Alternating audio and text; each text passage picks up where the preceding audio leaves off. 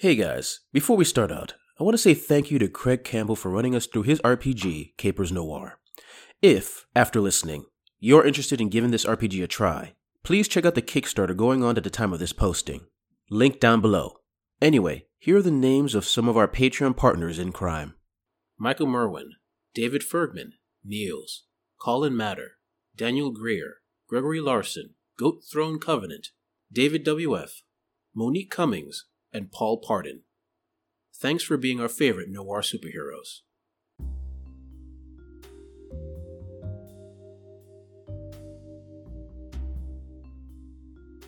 What, you telling me that we actually talked to a ghost? The bomber! I know! You'll get him for me, right, my boys? You'll get him for me. You start making your way back there, and as you're going, Monty, you get the distinct feeling that someone or something is following you.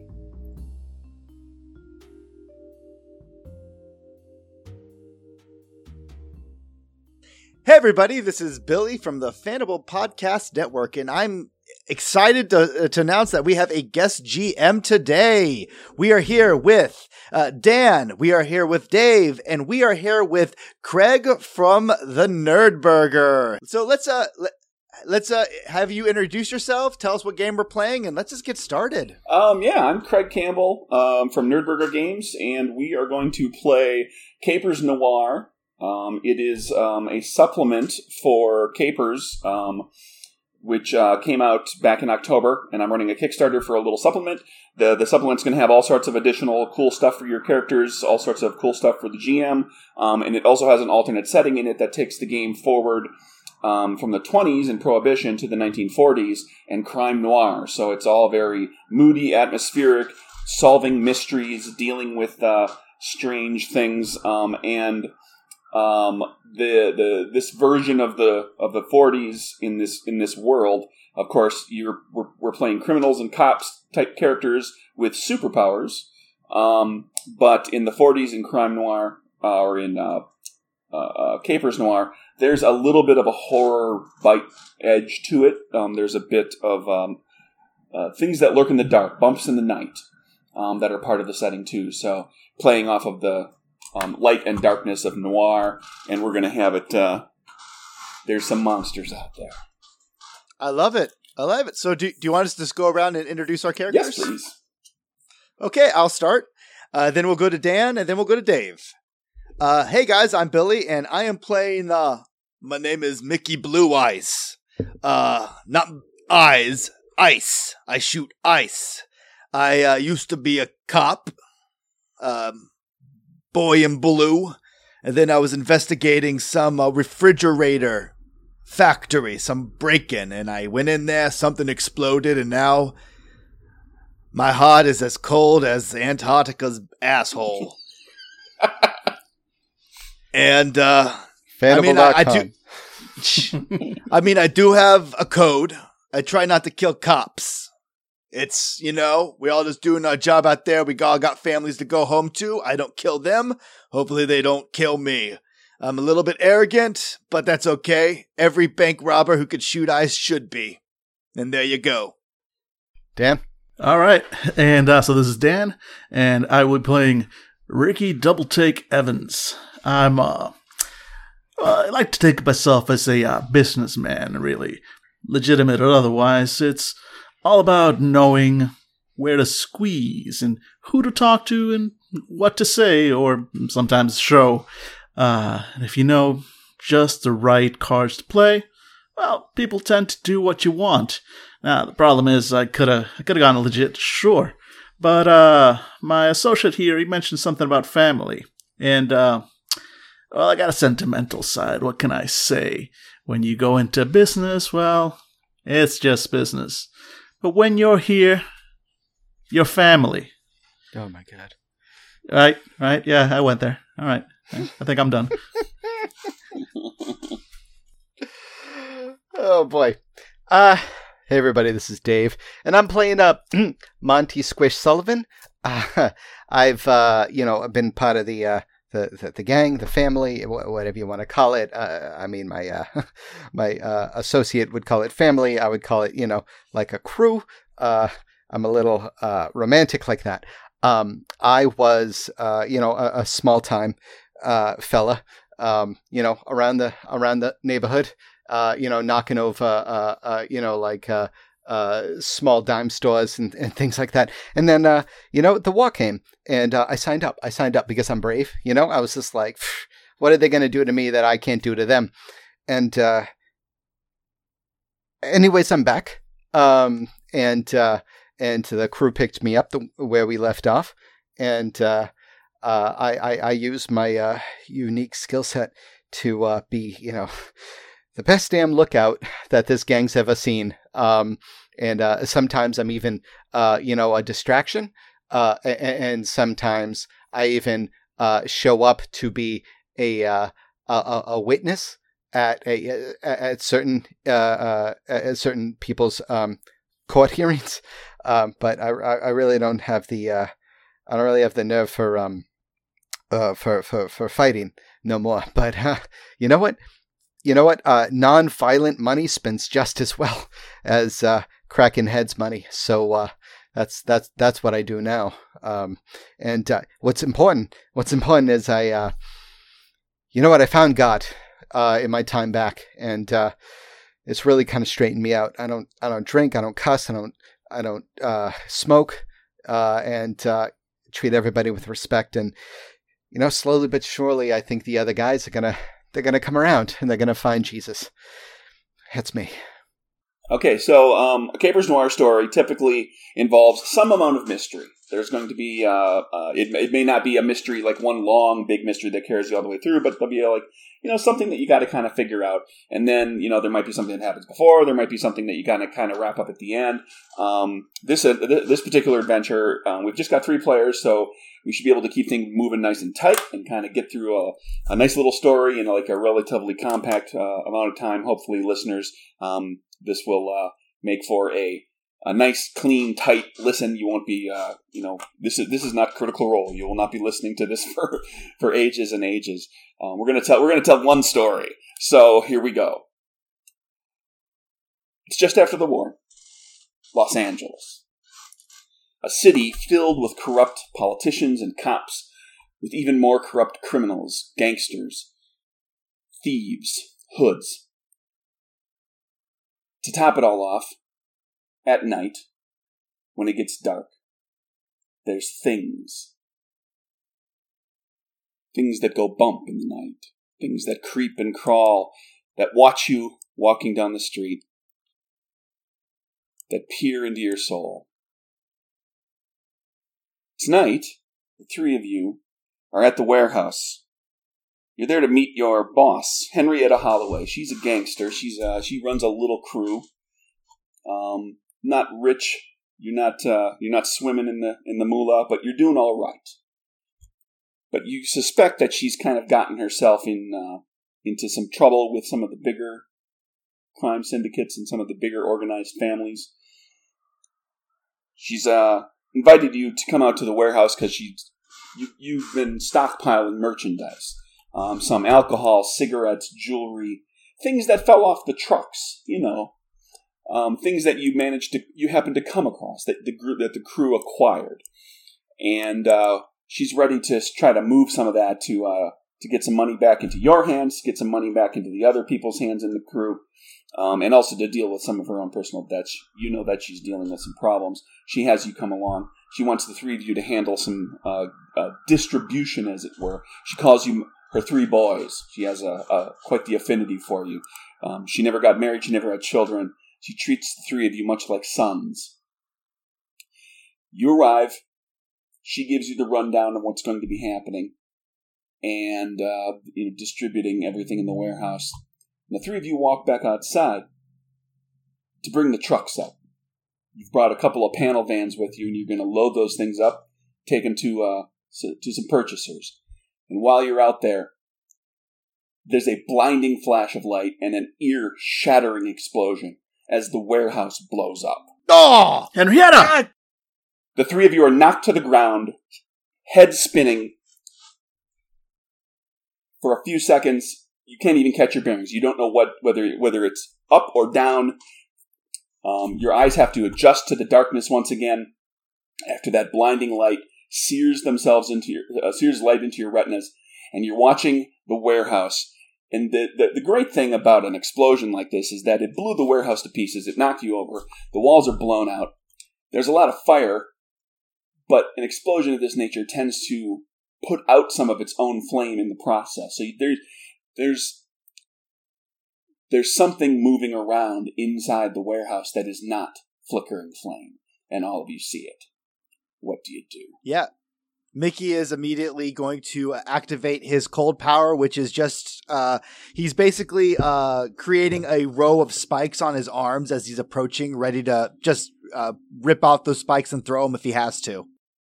You all look over, and Monty, Squish, has become liquid. The second there is any sort of loud sound, that's usually his response, and there's a puddle of Monty next to you. Yeah, and Ricky has immediately moved over and hidden behind one of the cars, putting, one of the trucks, putting them between himself and the explosion. And he's got his Derringer out, and he's calling out to Mickey. Mickey, what the hell do you see out there? I'm trying to find out. Harriet, is that you? Henrietta. Oh, Henrietta. Henrietta. Henrietta. Henrietta. Whatever your name is. We never, I called you Mom. Mom, is that you? We were never that close. Yeah, Mickey's going to be approaching the movement, hoping that it's Henrietta, but he is preparing just in case something else is going on. But he's trying to wave through the smoke. If the fire's too hard, he's going to hit it with a blast of cold. But he's just trying to get close to see what's up. So you start moving in, and indeed there's flames everywhere. There's spots where you can kind of weave in between them a little bit, but there are also spots where you need to lay down a little bit of a blast of cold to extinguish some of the flame, and it's slow going. As you look up ahead, I'm going to have all of you make perception sense checks. In Capers, as in Capers Noir, of course, you've got 6 attributes, or 6 traits. They are charisma, agility, perception, expertise, resilience, and strength. And each of them is rated 1 or higher, typically between 1 and 3. If you've got a superpower, it might be a 4 or a 5. And you've also got some skills that are some areas of expertise, things that you're really good at. So checks are always made as a combination of a trait and a skill. In this case, it's perception and sense. So whatever your perception rating is, that's your card count for the check you're going to make. And you can add 1 to that if you have the sense skill. So figure out what your card count is, and that's going to be how many cards you get to flip maximum to make this check. So the way this will work is that you'll each make a check, and I'm going to let you can go ahead and make your checks and tell me what you get. Basically, it works like this. You're going to flip a card, 1 card. The pip value of the card determines success versus failure, 2, 3, 4, all the way up to ace high. For example, you might need a 10 or better to succeed, but you're not going to know what that target score is. The suit of the card determines degree of success or failure. So it goes clubs up to spades, worst to best. Clubs is always the worst possible result. Spades is always the best. So you could flip a very high card like the king of clubs. King is good, very high, but clubs is the worst suit. It's going to come with a complication. You succeed, but barely, and there's a problem. So you have the choice to flip another card, and now that old card is gone. You take the new card, and you are hoping to get a better result, a high check with a better suit, but you risk failure in the process. So every trait check is a little bit of a gamble. It's a press your luck sort of system. I appreciate it. So quick question. I've got a perception of 3 and a sense of 1. So there'd be 4 pulls? You've got 4 cards, 1 at a time. Cool. Great. And you pull a card 1 at a time, and you decide if you keep on going. Is that correct? Correct. Okay. Got it. All right, Billy, go first. Yeah, Mickey got a King of Diamonds. Which is pretty solid. I imagine you're going to stick with that? Yes, I am. All right, let me see. Flipping a card here. 6 of spades. You know what? I got a second card. I've got a perception of 2. No sense skill, so second and last card. Let's see what that comes out to. 10 of hearts. That seems better. Okay. You stick on the 10? Yep. All right, so I've got a Jack of Spades, and Spades is a no bueno card, if I recall correctly. Spades is good. Oh, yeah, never mind. I'm good. Yeah, clubs is bad, spades is good. That's what I'm thinking of. All right, clubs is bad. All right, cool. Okay. Yeah, jack of spades. Yeah, so all of you see the form that's moving around in there because it's been kind of darting, and it is humanoid. It appears to have a torso and arms. You can't really see legs because there's debris in the way. We're going to say that who got the spades? I did. That doesn't help me. I need your. I'm sorry, go David. by your Mickey. Character names. Monty Squish. Monty. Sorry. I keep forgetting I'm the only one that's not on camera right now. Okay. Monty, you make out that it's Henrietta, and the reason you do that, even though Mickey got the king, is because you got spades, and spades is, and when you succeed, spades is a boon. You get something extra out of it. Where clubs is a complication or something bad, spades is always a little bit of an extra.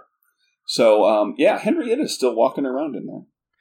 Can the boon be I find a path through the fire that won't burn me? Well, the group of you with Ice Blaster guy there with Mickey, you'll find your way through. It might take a little bit of time. Cool. Okay. All right, I form up and I say, "It's the boss." I told her she's a nasty old broad. Hey, Henrietta, we're over here. Come here. I'll douse you if you need to. I'm just waving, shooting some blasts at some fire that's separating us. Yeah, Ricky comes from around the vehicle. He's got his Derringer birds pointing down. And he's like, Henrietta, you okay? You don't get a response. No voice comes back out of the fire. Hey, Craig, do we know anything about Henrietta? Like, do we know that she's super tough or anything like that? Or is she a mystery to us? You know that you have no belief that she has any sort of special abilities, but you know that she's a pretty tough broad. It has to be, yeah. So we're going to continue to approach this person, especially with Squish behind me telling me that it's Henrietta. So, yeah, we're just trying to get to her as soon as possible. Okay. You get to the point where you can't go any further. I mean, the flames, you've got an ice blast, but it would take you a long time to really extinguish because you're kind of getting to the heart of where the explosion was, and there's a lot of fire there. So you could try to get Henrietta's attention, or look for another way around. You do have Monty. You seem to have. When you saw her in there, it's like you kind of had a brief moment of eye contact. Like she knows you're out there. She's just maybe having a hard time finding a way out of the dangerous area. Sorry. So Monty's gonna look over at Mickey and say, "Hey, Mickey, give me a bunch of steam." I'll do what I can. I say I'm going to try to shoot into like the heart of the fire to give him as much steam as I can. Okay, so you start blasting cold into the fire. Steam rises up. What's the plan there, Monty? Monty is going to turn into gas and use the steam as a jet up to get a bird's eye view of what is going on with the fire and try to get eyes on our boss. You ride the steam. And you take a look down and you see your boss, who looks like steam. She's transparent, translucent. If you didn't know better, you'd swear she was a ghost. To no one in particular, because he doesn't have like vocal cords, he says, "Oh, shucks." And then he forms back down and then lands in the hero's pose, one fist down, the other one notched on his knee. And then goes, "Oh, God, the smoke is terrible here. Look, the boss went that way over there, but we need to get out of here right now." What, the boss? We need to get to her. Yeah, she went over there. I don't know, northeast. I don't know where the moss grows on the south side. So we need to get out of here, man. Yeah, lead the way. All right. Yeah. Ricky, lead the way. Yeah, Ricky's kind of just looking confused at the whole, but she's right there. And he starts calling out her name. Henrietta, can you get to us? Okay. What we're going to do here is we're going to enter in Capers Noir. There's a subset of rules for investigation, and so The real kicker for investigation games is if you know, like Gumshoe and some of those types of games that are investigation oriented, that there's nothing that slows down an investigation faster than making a check, failing it, and you got nothing, and you can't move the story forward. So you will get something during an investigation that will continue you moving forward. But the better you make your investigation check by, the more you will get. So we're going to call this the first investigation check because you need to get effectively you need to get your witness out. Your witness happens to be the murdered character. But I'm going to have you make a charisma diplomacy check, and then this is going to be it's a charisma diplomacy check. We consider it effectively an investigation check, so it's part of those rule set. So go ahead and make your check. All right, great. I've got Charisma 3, and I've got the Diplomacy skill, so I guess that gives me a maximum of 4 draws. Start with the first one. That's a 9 of diamonds. I mean, 9's not bad, but I've got 3 more chances. Yep, you know what? I've got 3 more chances. Let's make this happen. Not take the 9, second draw. 4 diamonds. Definitely not taking that one. Third draw. 5 of clubs. Ugh. All right, I'm down to my last. Let's see what we got. Whatever. 7 of spades. All right, spades are good, even if 7's not great. Okay, so that's the final result. Before you make a decision, here's what you got. You've got a couple of options. Each of you has 3 Moxie. Moxie is a resource in the game that you will spend and you will gain, and it'll go up and down. You start with 3. And there's 2 things you can do with your Moxie that might help you out. You can elect to spend a Moxie to get 1 more card to flip.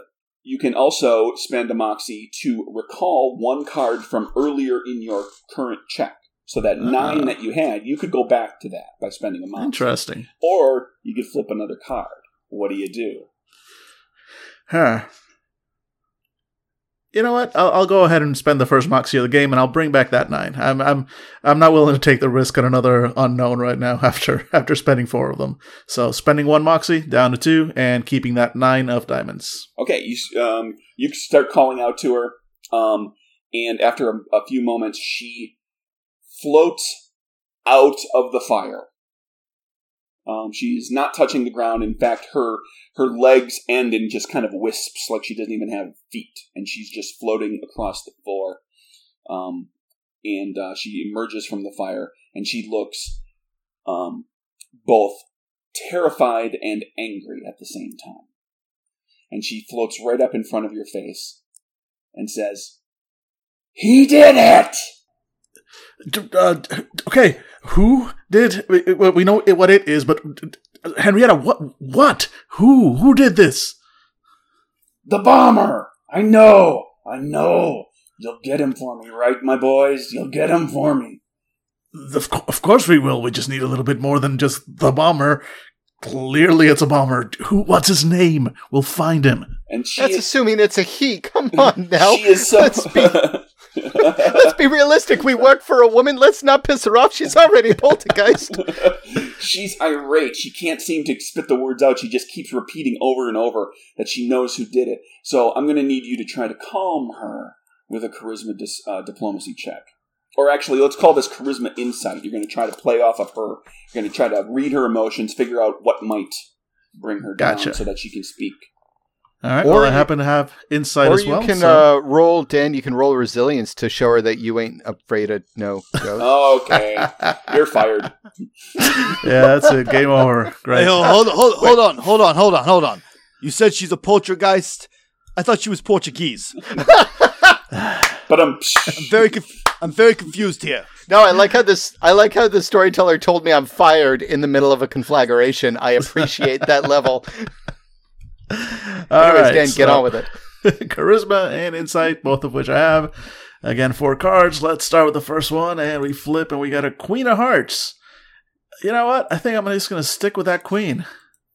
All right, you say, you talk to her, you soothe her, you kind of manage to get her to calm down, and she says, "It was Barty. Bartholomew Taylor. People call him Barty. He's a freelancer. He's a bomber. He takes out places that that if you want him gone, he puts him on the ground. He fires him up. He blows him up. His name's Barty. I saw that plastic just before the explosion. Just before I saw the no, not plastic, plastique. That new stuff. He uses that. It's got to be him. And she's just so angry. Yeah, makes sense to me, Barty. At least it's a place to start. Henrietta, we are going to find him. We're going to get to the bottom of this. Is there anything we can get you? It kind of looks at the other two, kind of like, what's the etiquette with ghosts around here? I don't know. Just get him. Just get him for me, boys. Don't worry. And when we do, it'll be cold as ice. With that, she doesn't leave, but she sort of just dissipates and kind of fades out. You get the feeling that she's still there, but you can't see her. Oh, good. Like guilt. She really is, Mom. Wait, everybody get out of here. Get out of the fire. We regroup at the car over there, and we're heading out of this fire. And as we walk, I look towards Squish, and I'm like, you never told me Henrietta and you had the same abilities. What's the chances? Well, you mean you look down at the puddle that's collected at your feet that is not taking any chances? The sad thing is I'm looking at the a wrong puddle. It's actually just a mud puddle that I'm yelling at. Like, hey, why didn't you tell me? Oh, don't go silent on me. I'll stomp on you. So you guys get back to the car, and my character is waiting there, sucking on a candy cigarette that he's taken out of his candy cigarette pack, nervously looking at everybody. All right, so I heard what you said back there, and hey, look, the boss was never, like one of us, or definitely not one of me. Not to say, I'm one of a kind, but she, if she could do something like that, I would know, and I don't know. What, you telling me that we actually talked to a ghost? You shoot ice out of your everything, and that's the weirdest thing you can think of? Hey. My ailment is scientific. I ain't dealing with no ghostly apparitions and afterlife. I mean, if there's ghosts, then there's a heaven, and if there's a heaven, there's a hell, and then I have to start questioning all my moral judgments and all my sins. Oh my God, I haven't been to confession in freaking 2 years. Hey, calm down. All we know right now is there are ghosts and there's a burning warehouse. I don't know if that counts as heaven or hell. Either way, it's right next door. We got an angry ghost of somebody that we care about asking for vengeance. You know what? When family needs vengeance, that's what we do. I can do vengeance. It's best served cold. So, where are we going? Hey, I'm trying. It's a coping mechanism, okay? I'm just dealing with the loss of Henrietta. No, I finally got her name. I get it. No, you're just being cool. You're real cool. No, I'm an ice guy, okay? Right, sorry. So, where's this, what was she saying, Barty? Yeah, Bartholomew Taylor. He's a bomber. He works for some of the families, he just does some freelance work. Yeah, you've heard of him, Monty, and you know that he frequents a place called the Scarlet Fern. It's a nightclub. Oh, shoot. I've been waiting to get in there for years, he says, literally to no one. The Scarlet Fern is in a neighborhood that was once very nice and has just kind of fallen to pieces a little bit. There's been a lot of immigration to Los Angeles, and it causes population to shift, and some neighborhoods, grow and become nicer and bigger. Other neighborhoods kind of fall off and end up being one of the places that you would call the other side of the tracks. And that's where the Scarlet Fern is. And Scarlet Fern was once a very nice nightclub. It was a very posh, very respectable joint. And it still has the air of that. But they haven't replaced or repaired some of their furniture. So all these red velvet chairs are still, they should have been replaced 5 years ago. But they've still got the whole place has kind of the air of fancy, but in decline. Okay. Hey, Craig, I have a question on the rules real quickly. When we draw, do we shuffle it back in, or do we leave it into like a drawn pile? Leave it in a discard pile. The game calls for when there might be reshuffles. We may or may not see them depending on kind of how far, how many different types of encounters and how many checks we get. Usually, the idea is to let the discard pile build up a little bit because that changes the dynamic of the deck that you have remaining. Cards, unlike dice, have a history. So you have cards that are now out of your deck. Like you had, Ricky, you had, some not so good cards. Well, right now your deck leans a little bit high now because you haven't seen a lot of face cards or aces. Right. Cool. So that might change. If you bleed a lot of those low cards out, you might decide to take more risks because you've got a lot more better cards left. I like that. Yep. Okay, great. So, the Scarlet Fern. What's the plan? So he hangs out at this place called the Scarlet Fern. Guys, you've heard of the Scarlet, right? Fancy place, real fancy place, full of fancy people with collars. They have like collars, and then they have like cufflinks and stuff. Cufflinks, not too nice, but nice enough. And We've all been to the Scarlet Fern. It's not that hard to get into. Exactly. Well, I was there last night. You have? I mean, yeah, of course, we all have. Why wouldn't you be let in? And you're telling me this guy's usually there, huh? People have seen him around. It's where if you want a job from Body, then you can go there. You've really been inside? Of course we've been inside. Come on. Yeah, Okay, Ricky quietly adjusts his cufflinks. Of course, just gives Monty a look. So, yeah, we're leaping into a car then, like one of the trucks that we were in the middle of packing up, and we just hop into that truck and we're just taking off. Okay. Yep, towards the Scarlet. You hit the road, drive a little while, you get to the Scarlet Fern. Like I said, the neighborhood's a little bit run down. The Scarlet Fern itself has a nice exterior, has a great big, beautiful lit up sign. As you walk in, you see, as I discussed, it is. This was once a fancy place, and it's just kind of falling off. It's about half full this evening. There's a bar along one wall. That's pretty close to full. There's a lot of people over there drinking their worries away. The dining room area itself is about half full. A couple of wait staff are walking around. You don't see anybody that you know of Barty, but there's nothing that's screaming, "Hey, look at me, I'm Barty." So you've got a restaurant, a nightclub full of people that might know something, or you could go looking around, or you could. There's a lot of options. What would you like to do? Yeah, Mickey, he's going to the guy that always knows where everything is, the bartender. Sure. What are the other fellows up to? Yeah, Ricky, he kind of motions to Monty. He goes like, take a look around, see if by any chance you spot him. I'm going to go get myself a booth. Ricky's going to have dinner.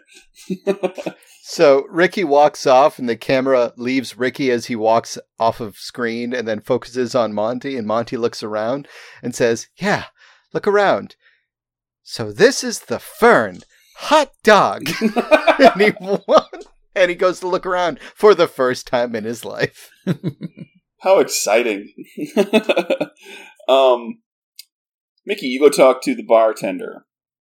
Yeah, Mickey approaches the bar. There's a couple of stools available. He's a fairly large guy, probably about 6'1", built like a linebacker. So when he gets up to the bartender, he usually hovers over a lot of the patron. He's just looking down, trying to find the bartender that would most likely be the one who would be willing to talk. All right, well, you catch the eye of a young lady back there with dark hair. She's looking very hurried and harried.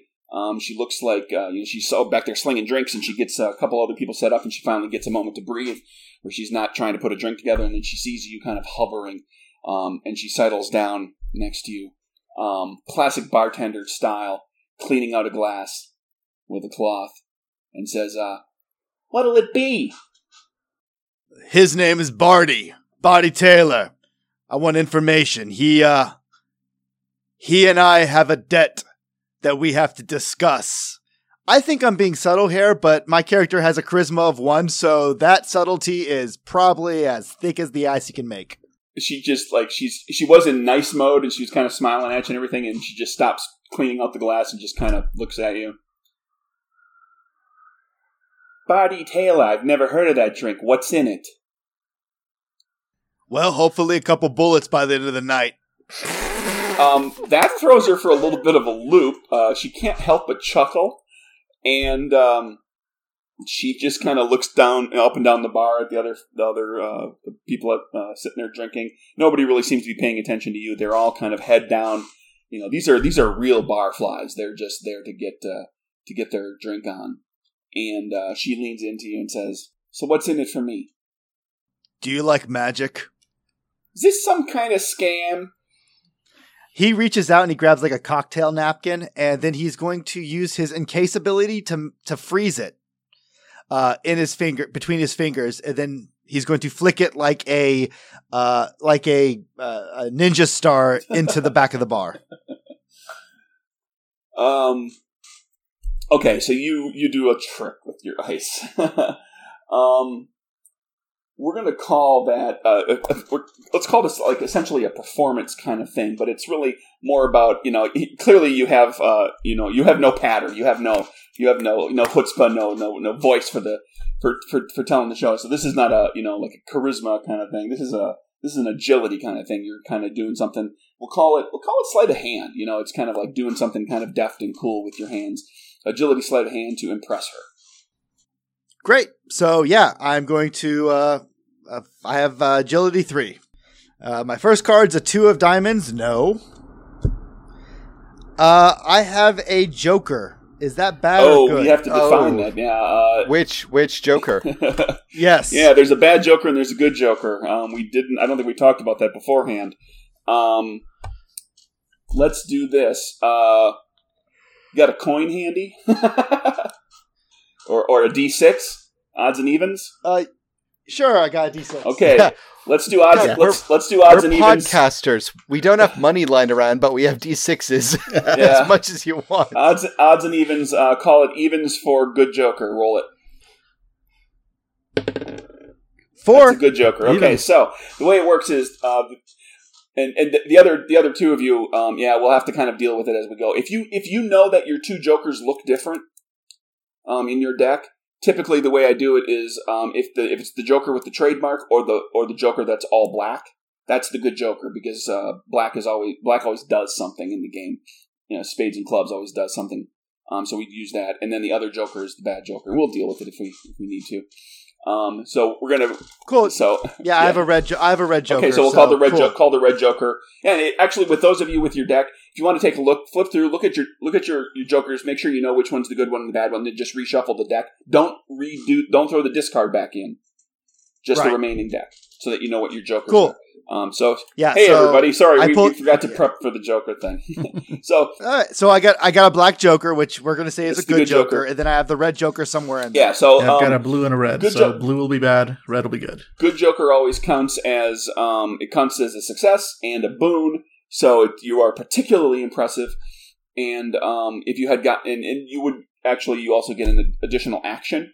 Which is mostly useful if it's like an action scenario that you're in, like if you're in a combat or some other sort of action sequence. If you want, you can try to, you can use that action to throw another trick or something cool on top of things. Yeah. When I flick this frozen napkin into the back of the bar, it hits like the top of like a bottle. And it gushes out like champagne gushes out, and I'm there to catch like a nice stream of it in a mug, and then I take a sip. Okay, well, we'll say you did all sorts of cool stuff. You're not. She is clearly impressed. So she's gonna be willing to talk to you a little bit. She says, Barty was here, and in fact, I think he was here a little earlier. Sometimes when he's feeling kind of lonely and he's when his girl's not around. He likes to go back to, we've got like a couple of back rooms back there that people, like regulars and people can use. Sometimes, cost a little more, but they go back there and they can have a little privacy. So last time I saw him, he went back to one of those. It was earlier in the day. I mean, he may not be back there anymore, but that's what I saw last. You said his girl's not here. Which girl is his? She looks around, kind of scans the whole place and says, I don't see her here. I've not talked to her. I don't know her name or nothing about her. But he's been here with the girl a few times. What's she look like? She's a little petite blonde, little waif of a thing. Doesn't look like she could stand up to a stiff breeze. Oh, okay. So she ain't as pretty as you. Got it. Well, now she just blushes and like.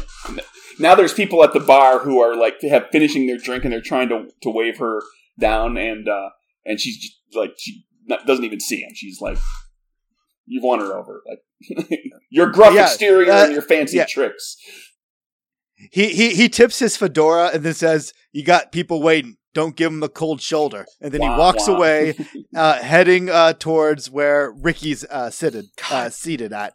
Okay. Do you have a sponsor? What's going on with your your brand management is on point. I got one thing I can do. I'm really trying to make it work. It's to find me. If I can't work a cold pun in there, what is the point of playing the game? Yeah, I am like the 1950s Arnold Schwarzenegger playing Mr. Freeze. Oh, so I really need to get this worked out. So yeah, I'm heading over to Ricky, completely ignoring Squish as I pass him. If you say ice to meet you, this game is over. We're done. I'm going to bed. That's amazing. Okay, so Squish, you went and found. Sorry, not Squish. Ricky, you went and found a place to just relax, recline. You're gonna have a little dinner. So Ricky's plan was to flag down a waiter or waitress and slip him a couple bucks along with his drink order and go, you bring me a whiskey on the rocks and last time you saw Barty around here? Sure, give me a charisma diplomacy. All right, can do. Let's see. First card is a 2 of spades. Not keeping that one. Second card is a 5 of diamonds. Slightly better. Do it, coward. Yeah. Stay with the 2 of spades, you coward. Nope.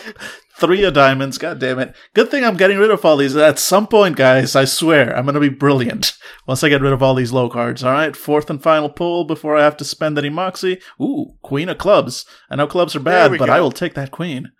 Yep, spend the moxie to go back to 2 of 2, you coward. I'll do it after you do. Okay, you get the you slip some money to the waiter that comes over, takes your drink order, and you get basically the same information that Ricky just pulled. Mickey just pulled. You people, Ricky and Mickey and Monty, messing me up, man. That the same info. Although he mentions that he remarks that Barty's girl is named Sally. He doesn't know anything else about her, but he's heard him call her Sally.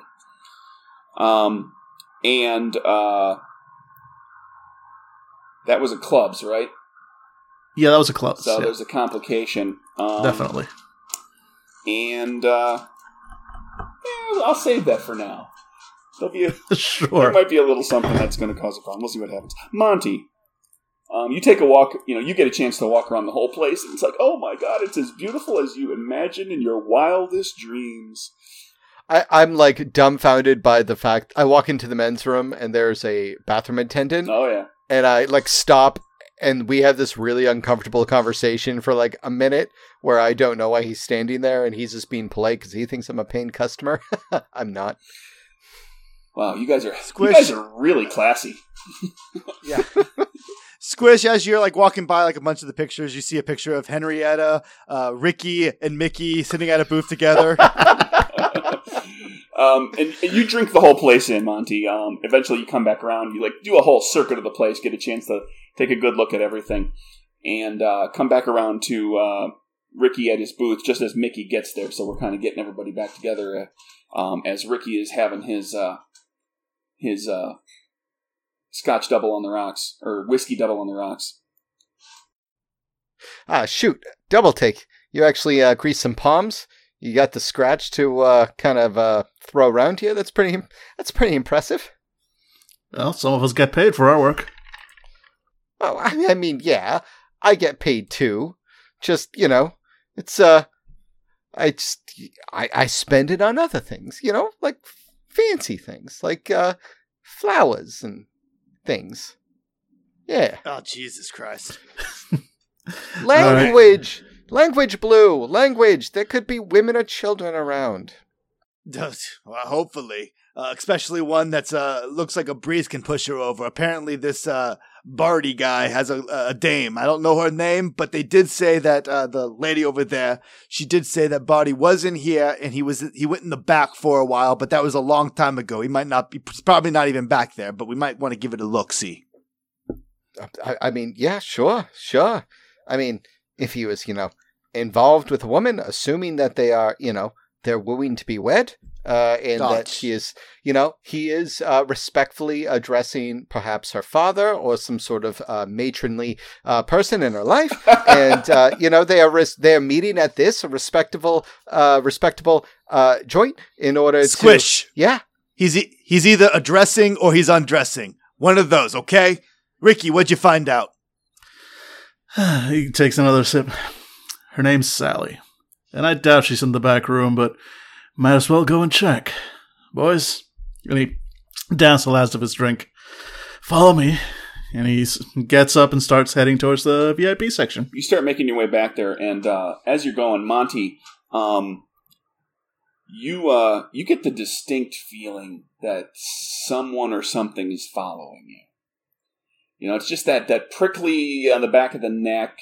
You think maybe you see something or feel something or heard something. It's hard to place. But there's something going on.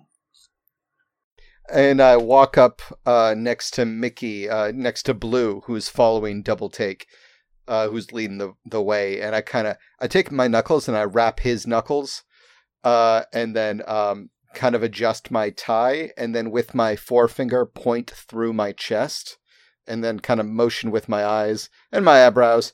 Kind of subtle, more subtle than you'd think that Monty is capable of. And then he kind of tightens his tie again, like a little too tight, like he's nervous, and then walks ahead. So you just got a signal from your buddy.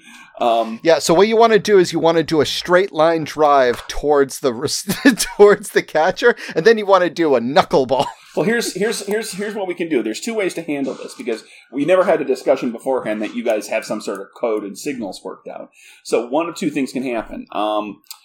Mickey, you can make a perception insight check to kind of try to determine what he was doing, or you can spend a moxie to modify the narrative a bit, to have a little bit of narrative control, and sort of retcon in the fact that you guys have worked out a little bit of hand signal kind of stuff, so you know what he's talking about. You know what? I like that. I'm going to actually use the moxie. I'm going to... So, now that I spent the moxie, David, in plain English, what are you trying to tell me? There you go. I think there's somebody behind us. And also... this is a nice place. And that's a really nice cologne you're wearing. What is it? I'm thinking about wearing cologne. Yeah. Okay. You're rambling, but I cut to the chase. So and then I start to go into like, by the way, have you heard the good news? The Lord Savior Jesus Christ. Okay. Did you guys really come up with codes for that allow that complex that allows him to ramble like he was speaking? My character did. No one else did. Yeah. Okay. Yeah. We get the gist of it, but he sent us like a whole bunch of like scripts of like, this is what this means, and we've read like the first page. Sure. Yeah. All we know is by the time he starts just crossing himself repeatedly, we know the message is over, and he's now trying to invite us over on Sunday. Sure. Okay. So. Are we in a hallway have we made it all the way back? Oh, sure, yeah. You make your way back there and you get back to, there's like a hallway that goes down, and down there's a, like a little door that says janitor on it, kind of at the end of the hallway, and then there's, a door on either side, that's a private. Okay, cool. So I guess we're heading over to the private, but since we're being followed, as my friend says, and I kind of stop to like adjust my jacket, and I toss a glance down the hallway, just as like somebody would normally do anything when they're just trying to buy time. I'm trying to see if I can spot who's following us, if it's a shadow, if anything looks off about where we just walked. Okay, give me perception sense. Okay. The first one, 2 of spades. I will not take that. I will take the 7 of hearts, though. Okay, for the record on the game, if you had you'd been playing with the game for a little bit, you'd have an idea. Just this is to kind of tell this the listeners as well. Typically in the game, an 8 is required for a moderate task, an 8 or better. So a 7 is actually kind of a little bit on the low end. If somebody is very obviously following you, a 7 might get them. Oh, right. No, I totally, but I only have a 2 perception, so that's all I got. That's all you got, so you're sitting on the 7. Okay, that's very good. So, yeah, got nothing. But you do have a couple of private doors in front of you. All right, so we're going to go through the, Ricky, you lead the way. All right, has anybody told Ricky that we're being followed? I wrap your knuckles. All right, so you do give me the signal as well. Yeah, but I go into the try to save your soul a little early. Of course. Yes, as soon as Ricky's told... So you said this hallway we kind of had to, like, turn into a hallway, so there's a point where we lose sight of the main room? Some of it, yeah. All right, so what I want to do, as soon as I get the gist that we were being followed, I'm going to put up an illusion of an empty hallway, basically like a flat pane covering the hallway that looks like the hallway is empty, and we're not behind it. Okay. What's your range on your illusions? Excellent question. According to my character sheet, it just says, rank 1, you can create a visual and auditory illusion that fits inside a 10-foot cube. Let me double check this. Yeah, it doesn't really say how far away I can... Oh, wait, no, yeah, it does. 30-foot range. 30-foot range. Did you take the range boost? I did not take the range boost. So I did take the size boost. If you want that illusion to last any amount of time, you need to stay within 30 feet of it, which is fine, which is easy enough to do, assuming that's just a room there. But just for the record, in the future for the rest of the game too. Well, so the illusion by default normally just lasts for 1 round. I do have the extend boost that just makes it persist. Stay until dismissed. Okay. Did you want to keep it up? Yeah, you definitely want to keep it up because I don't know how, I want to give whoever's following a chance to do a double take when they see the empty hallway. Nice work. Okay, so this is this will get us into powers and boosts and how boosts work. All right. The way it works is how normally you have your card count to do what you're going to do. If you want to use a boost, which is and for the listeners, the powers are have a standard effect that kind of the power does, and then there's a series of boosts that go with that power, and people get to choose multiple boosts. And as you improve your power, you get more. You can take more and more boosts, and boosts tend to be things that make the power more effective or more versatile, or sometimes allow you to do some sort of cool related thing. And in this case, you're looking to extend and make the power more versatile so that it'll last. And the way that works is you decide you're going to use a boost, and as long as you're using that, you'll notice that the extend boost has an M in parentheses after it, and that means maintain, which means if you maintain that boost every round, that that illusion continues there all continuously until you decide to dump it or you go out of range. And what it requires of you is to give up 1 card from your card count every round while you're maintaining that.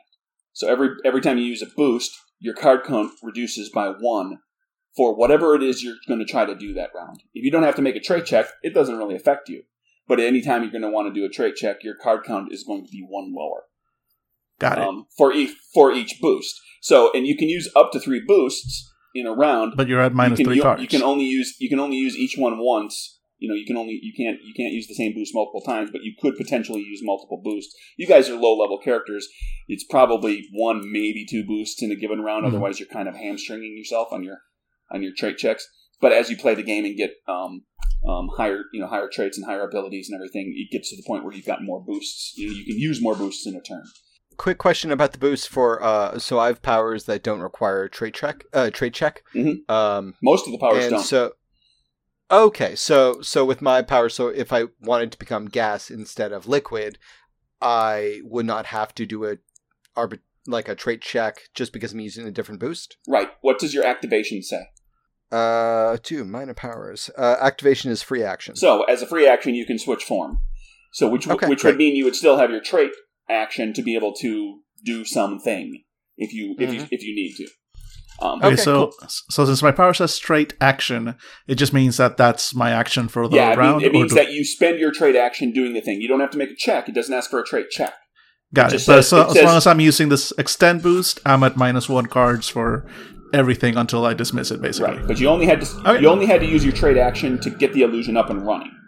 Right. After that, I can keep using it. I'm just at a -1 Yep. unless dismissed. Correct. Got it. All right. So that's what I do. All I right, so create you're at the door. this illusion of an empty hallway, and I kind of look at the others like shh, and kind of watch for a little bit, see if whoever's following us. But my character turns around and sees an empty hallway from the illusion and says, "What are we looking for?" Yeah, actually, that's a good question. Would I be able to make sort of the illusion transparent from our end? Or- That's a flavor thing. What do you want it to be? Yeah, I ideally, what I would didn't- want is like I didn't from over-describe our any end. of this in the game. I kept it. Yeah. So from our end, it's effectively transparent. Maybe there's a little bit of a like a little haze, so showing. you know it's there. Yeah, exactly. But then from whoever's approaching us, their side, they would just see empty hallway, like we just disappeared into it. Oh, it's not real. Okay, I get it. Yeah, exactly. Oh, So, sorry. like shh. And Hey everybody, we're gonna let's have a give it round like of applause. Monty caught up. The sound of applause frightens me, and I turn into a goo. Good Lord. Yeah, so we'll I'll motion that. Let's wait a minute, see what we see. You wait a bit. You wait a bit. You wait a bit. You don't see anything. Nothing. You don't hear any footsteps. You don't. Nothing comes walking through the illusion. Nothing's there. Kind of trying this. Well, either whoever's following us is very clever, or maybe we're just being a little paranoid because somebody just blew up a building on us. Yeah, maybe it's me being around too much goof juice. It's making me a little on edge, you understand? Because, I quit that life because I like to lead a cleaner life because, the body is the temple. And I snap and dismiss my illusion and turn. All right, let's pick a door. I push Squish against the wall and just pick a door. Like whatever door is on my left, I'm going to go through that one that says. Okay, so you grab the door handle there. You open it up. Inside is just kind of a smallish room with a rectangular table in the center of it, 6 chairs around it. There's like a little credenza on one end where you got like a little serving bar area. Like there's a couple of carafes of things, and some glasses and an ice bucket that is now water. And sitting on one of the chairs, slumped over onto the table, right next to a nearly empty bottle of scotch, and a number of glasses, mostly shot glasses, is a man. And he is snoring loudly, passed out drunk. Stinking of alcohol in here. Hey, Rick, you want me to wake him up? Yeah, Ricky kind of like just shakes his head. And, I'm gonna assume we don't recognize who this guy is. Well, you've never, if it's Barney, you've never met him, so you don't know. Right. But yeah, he just doesn't look he's like some guy. Yes. Like some passed out guy. Wait. We don't need to wake nobody up just yet. I don't trust this guy. I don't trust nobody at this point. Our boss is maybe croaked, and we don't know when our next paycheck is gonna come from. And oh my God, this investigation is moving slow as a glacier. And my character is walking forward, and he's going to start patting the guy down for some ID. Okay, yeah, you pat him down. You find 38 Special and a pack of smokes and a lighter and a wallet, and inside there is a driver's license that identifies him as Bartholomew Taylor. I hold up his ID towards Ricky. This is the guy. good enough for me. Only one thing though. How long has it been since the explosion? It's been like an hour? An hour, a little more. Yeah. At best, yeah. Just because, like, unless he's been really dedicated. They told me he came here a while ago. He looks piss drunk. I don't think he did this. Yeah, let me check up on that. Okay, fellas, give me a second, and I'm gonna look around for the bottle that people have been drinking out of. Yep. There is a mostly empty scotch bottle sitting on the table right next to him. Okay, my character picks it up, smells it. Oh God, people drink this stuff voluntarily. Evans. And I'm going to use Speak with Objects. Okay. You're going to talk to the bottle. Uh-huh. Literally. Which I've done many times out of game, but this character is going to do it in game. So it's a free action, and I am simply going to ask it, when did you start full of liquor, and when did you get to right now? Because my character is assuming that with a fancy establishment such as this, they would crack open a new bottle for high rollers, and then would drink the bottle slowly. So he'd get an idea of how long people have been drinking here. The bottle says, and you're the only one who hears it because you didn't use any boost that allows other people to listen to the conversation. Correct. The bottle says, born full. Born full. Yeah.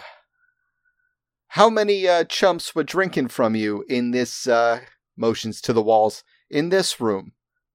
2 chumps. 2. 2 chumps. So my character just says, how many chumps? 2 chumps. And then looks at the glasses. How many glasses are on the table? There are 2 shot glasses that have just like a touch, like, that little bit of brown liquor down in the bottom of them. There's a couple other shot glasses that have, it looks like a little something clear down in them, and then there's a couple of beer glasses as well.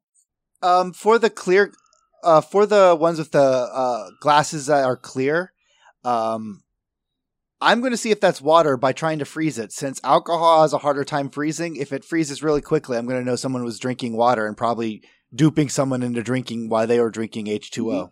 I did that once, Billy, and I said I'm sorry. You go to hit it to freeze it, and it freezes immediately.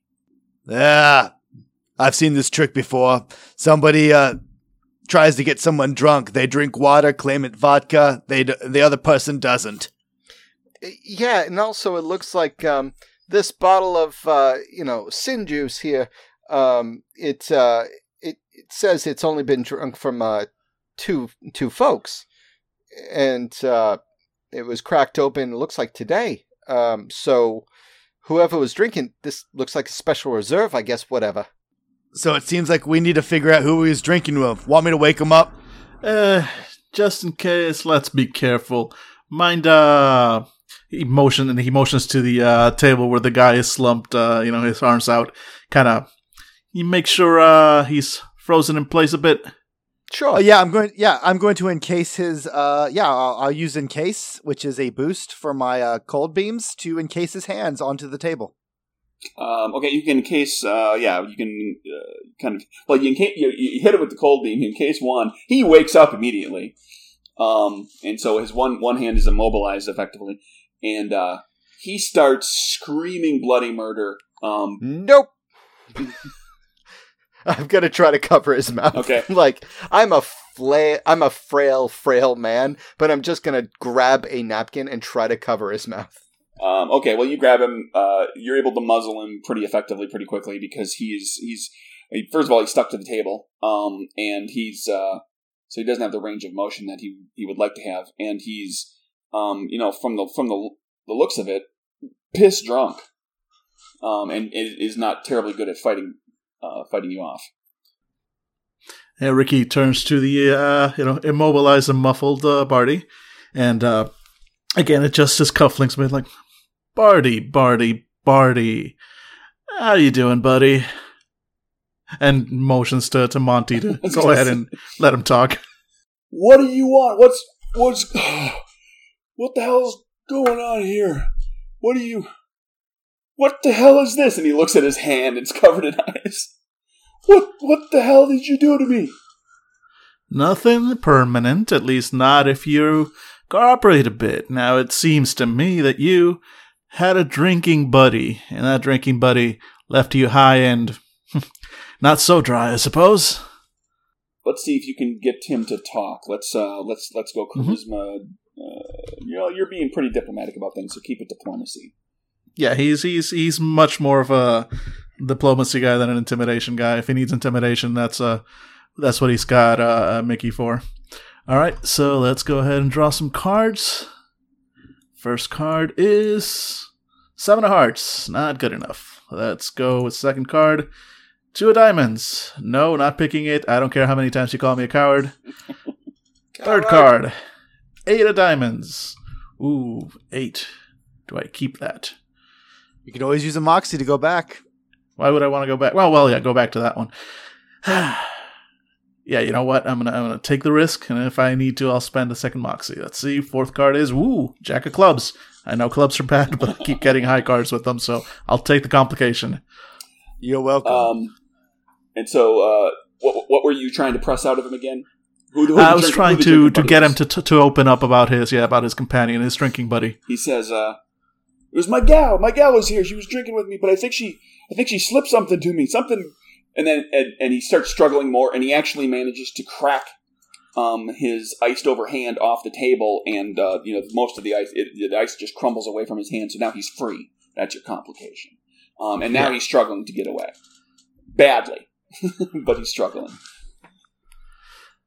Yeah, and it really kind of motions to the people with muscles are just mostly Mickey. I'm going to try to ice his foot. I'm going to try to encase his foot. Okay, well now he's a moving target, so we're going to need a check out of you. You're going to be doing this as an encase, which is a boost.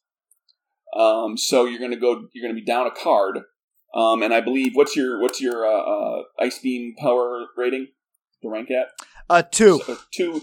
You're going to be with powers that require targeting of some sort that you have to check to see whether you hit or not. You use the rank of the power just like you would do a trait check. It becomes a power check. So you've got a 2, but you're down to 1 because you're encasing. But you have Moxie. I'm going to do this. So I'm going to throw this in there because he is drunk and not really defending himself terribly well. I'm going to give you advantage on the check, which is going to give you 1 more card. Okay, cool. So you're back to 2. All right. The first one is a 5 of clubs, which is not great. The second one is a 8 of hearts. And this is PC versus target body. So you're trying to hit his body score. Yes. You satisfied with that 8? No, I'm not, actually. I'm going to actually spend a Moxie. Okay. And I got a... Jack of clubs. Jack of clubs. Well, you pin him down. And that's going to actually deal damage to him in the process because the encasing him is like a side effect of. So you are hitting him with an ice beam and hurting him. And the damage is always based on the suit, like how we talked about. Like the suit determines degree of success or failure. Yeah. For you, you're dealing suit damage, so it's based off of suit. You can also for weapons that are less effective, it's based off of color. Right. And black is better than red. For suit, it's clubs up to spades, 1, 2, 3, 4. So clubs is 1. So you deal 1 point of damage to him, and you encase his foot and pin him in place again. But now he's on his feet. His one foot is stuck to the floor, and he nearly falls in the process because now he's struggling to get away. He's like, "What the hell are you? What's going on here? Why are you here? What do you want?" Bart, I need you to listen to me. I need you to freeze. Oh, come on. Get it, guys? Forget about it. For God's sakes, Blue, really? Ricky gives a sigh and turns to Barty again. Barty, buddy. He starts to say, Barty, relax. Now, I'm going to tell you something. We came here to find the person that, made a little boom boom go in our old warehouse. Used a little bit of, what's the word again, Monty? Plastique. That's the one. That's the one. Without thinking and being drunk and so forth, he just blurts out, Holloway's warehouse. Yeah, that's the one. Why don't you tell me a little bit about that job? Yeah, Monty, as Double Take says that, Monty looks over at Double Take and Mickey with the guy who says, Holloway's warehouse, looks over at both of them and just says, I don't want to take his fingers like the last guy. Like, what are we going to do with this many fingers? Like, there's a bag of fingers, so what do we do? Are we going to kill this guy? And Ricky... Barty Yeah, is Ricky- petrified Yeah. at this point, and he says, "No, I didn't. Yeah, Ricky gives a little tut, like, now, Monty. I was. Somebody came to me to do the job. They wanted they wanted Holloway's warehouse gone. They wanted it all gone. I said, I'm not taking the job. Mhm. I didn't take it. You know, Sally Right. must have taken it. I've been teaching her. Sally must have done it. Right, that was what I was thinking too, and where's the Sally of yours now? Probably screwing her boy. And when he says that with, like, just behind the voice, there's anger. Yeah, her boy. That's probably the one that put her up to this, isn't he? He's trying to, like, play up on that anger. And Barty's just, you see him just starting to fume. He's just like, yeah, that bastard. It just, she's too good for him. She's too good. She's a wonderful girl. She's a good girl. Monty She screws up deserves his so much. face. She deserves so much more. She deserves so much better. Monty screws up his face at the talk of the boy and then looks over at Blue. Is this one of those, like, flapper things from a couple of years ago? Like, about 20 years ago, where it's like, you know, you got a girl, but she's not your girl. She's, like, a different girl, and she's got a fella, and then she's like, Oh my God! You know- Listen to a radio drama for once in your life. He's the side piece. She's the piece to the other guy. nope, that's devil juice for your ears. I'm not going to listen to that stuff. Except for maybe Fandible. You know, that's actually a really quality radio show. They have a lot of different kind we're of done. Nope, sorry. Yeah, so Ricky's kind of like feeding the flames a little here. He's like, yeah, it's got to be that boy. I mean, I heard good things about Sally. She's not the type of girl that'd do this, but that boy of hers. I suppose you happen to know where we could find him. Well, if they're together, they're probably at her place. He's a freeloader. Like I said, he's with her. She could do so much better. She could do so much better. She deserves better. And he's clearly angry at the bow. But you know, kind of tinged in his voice, there's a little bit of, it feels like there's maybe a little bit of affection for her. Like, you know, he feels that she's really with the wrong guy and that she deserves more. I mean, he comes across as very honest about that. Yeah, There's Ricky, a conviction there. kind of, he leans back, kind of nodding, looking thoughtful. He's like, you know what? You're right. And we need to have a word with this boy. So tell you what. Tell us where Sally lives. Don't worry. She's going to be fine because she deserves to be with a good man. The kind of man I'm looking at right now. You let us get this boy. We conclude our business. And I'm sure Sally will be looking for a shoulder to cry on soon enough. He starts looking around the room. He says, give me that over there. Give me that. He pointing at napkins. I'll even draw you a map. You can go take care of that. Yeah. Yep. Go take care of that bastard.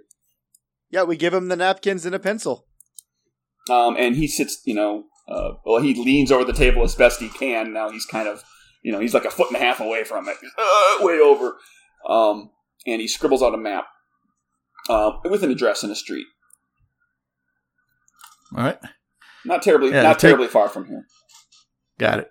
Ricky takes it, takes a good look, folds it up, puts it in his breast pocket, and goes like, all right, now, buddy boy, you stay here. You've had a few to drink, and while I suppose you could come in handy right now, you need to sleep it off a bit. Don't worry. We'll be back once the job's properly done. All right? What are you going to do? Don't hurt her. No. Sally, she's a good woman. He looks over to Monty. Monty, come on, back me up here. She's a good woman. I mean, yeah, sure, we're probably not going to take her fingers. And then I just Exactly. look at Bartholomew. His mouth drops open. He's like, what? Exactly. We have no intention of taking Sally's fingers. This bow of hers, on the other hand, well, I suppose you want any extra fingers, do you? He looks just, he's like, he doesn't know how to respond to that. I mean, there's just like, now there's fear in his eyes. Yeah. All right. No worries. You know what? We'll pick up this finger conversation later. Right now, got a little visit to make. Who's got the highest perception in the group? Definitely me. Yeah. Who? I'm sorry, Monty Squish Sullivan. Sorry. Give me a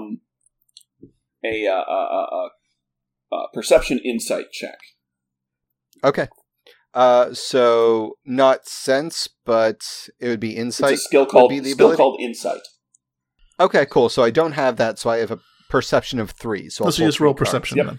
Okay, cool. So the first one is holy crap, and I think that is the bad Joker. Okay, so you get nothing. I'm just going to keep it simple. Normally, the bad Joker, there's not a lot of extra stakes right here. This was just something to notice, a chance to notice something. With the bad Joker, typically what happens is you fail the check, you botch, and your turn immediately ends. So even if you had additional movement or you wanted to spend Moxie to gain another action, you can't do any of that stuff. That comes into play with action sequences a little more often. But basically, you're looking at this guy trying to figure out, is he on the up and up? That's what it was. You were just trying to read Barty, and you're like, oh yeah, absolutely, sounds like, yep, we got all the information we need out of him, and that's the story, and that's what we're sticking to, and we're going to go get this gal and see what's going on. And so you're going to leave Barty here is the plan. Okay, he's stuck to the floor. He's frozen to the floor, so it's going to take him some time to get out of it. Well, he manages to wrangle a chair over next to him, so at least he can sit down while his foot's stuck to the floor. All right. Yeah, we don't want him to get cold feet. Oh, you dick! That was mine. I was working to that. I've been preparing that line for 2 freaking minutes. You know what? My character just as soon as Squish says that and looks at Mickey just knocks him in the face and walks past him in anger. That's the bad Joker. That's the bad Joker right there. So yeah, I guess we're gonna follow this map out of here. Well, we're gonna get back into our truck, which is an ice truck, one of those old 1950s ice trucks, and we're just we're hauling ass down to wherever Sally's location is. Okay. You hop in the truck, you take a little drive, you follow the map, you make your way to which is like a little, it's in pretty good shape, a little craftsman house, single story, in kind of a nice neighborhood, but nice but not too nice. It's like nice middle class kind of place, and you see that there are lights on inside, in 2 of the rooms, and you hear just faintly. Like some big band music playing. It sounds like the volume's been kept down, but it's a jaunty tune, a celebratory kind of upbeat kind of thing. And you see through the drapes that are drawn, there's the glow of the light behind you. See the silhouette of people inside the house. Great, they've got a party going. Wonderful. Well, everybody stand back while Mickey goes and knocks on the door. Party crash! Boys, I guess we're inviting ourselves to this little shindig. Don't worry. Everybody needs more ice at a party, right? Huh? Hey, listen, I'm working up from the cold feet theft, so deal with it. So, yeah, I'm adjusting my jacket and putting on my fedora, and I'm just walking. I guess we're walking straight towards the front door. Okay, up to the door. And, you do hear just kind of a little, nice, jiving and wailing kind of song, a little bit of an upbeat, good tempo.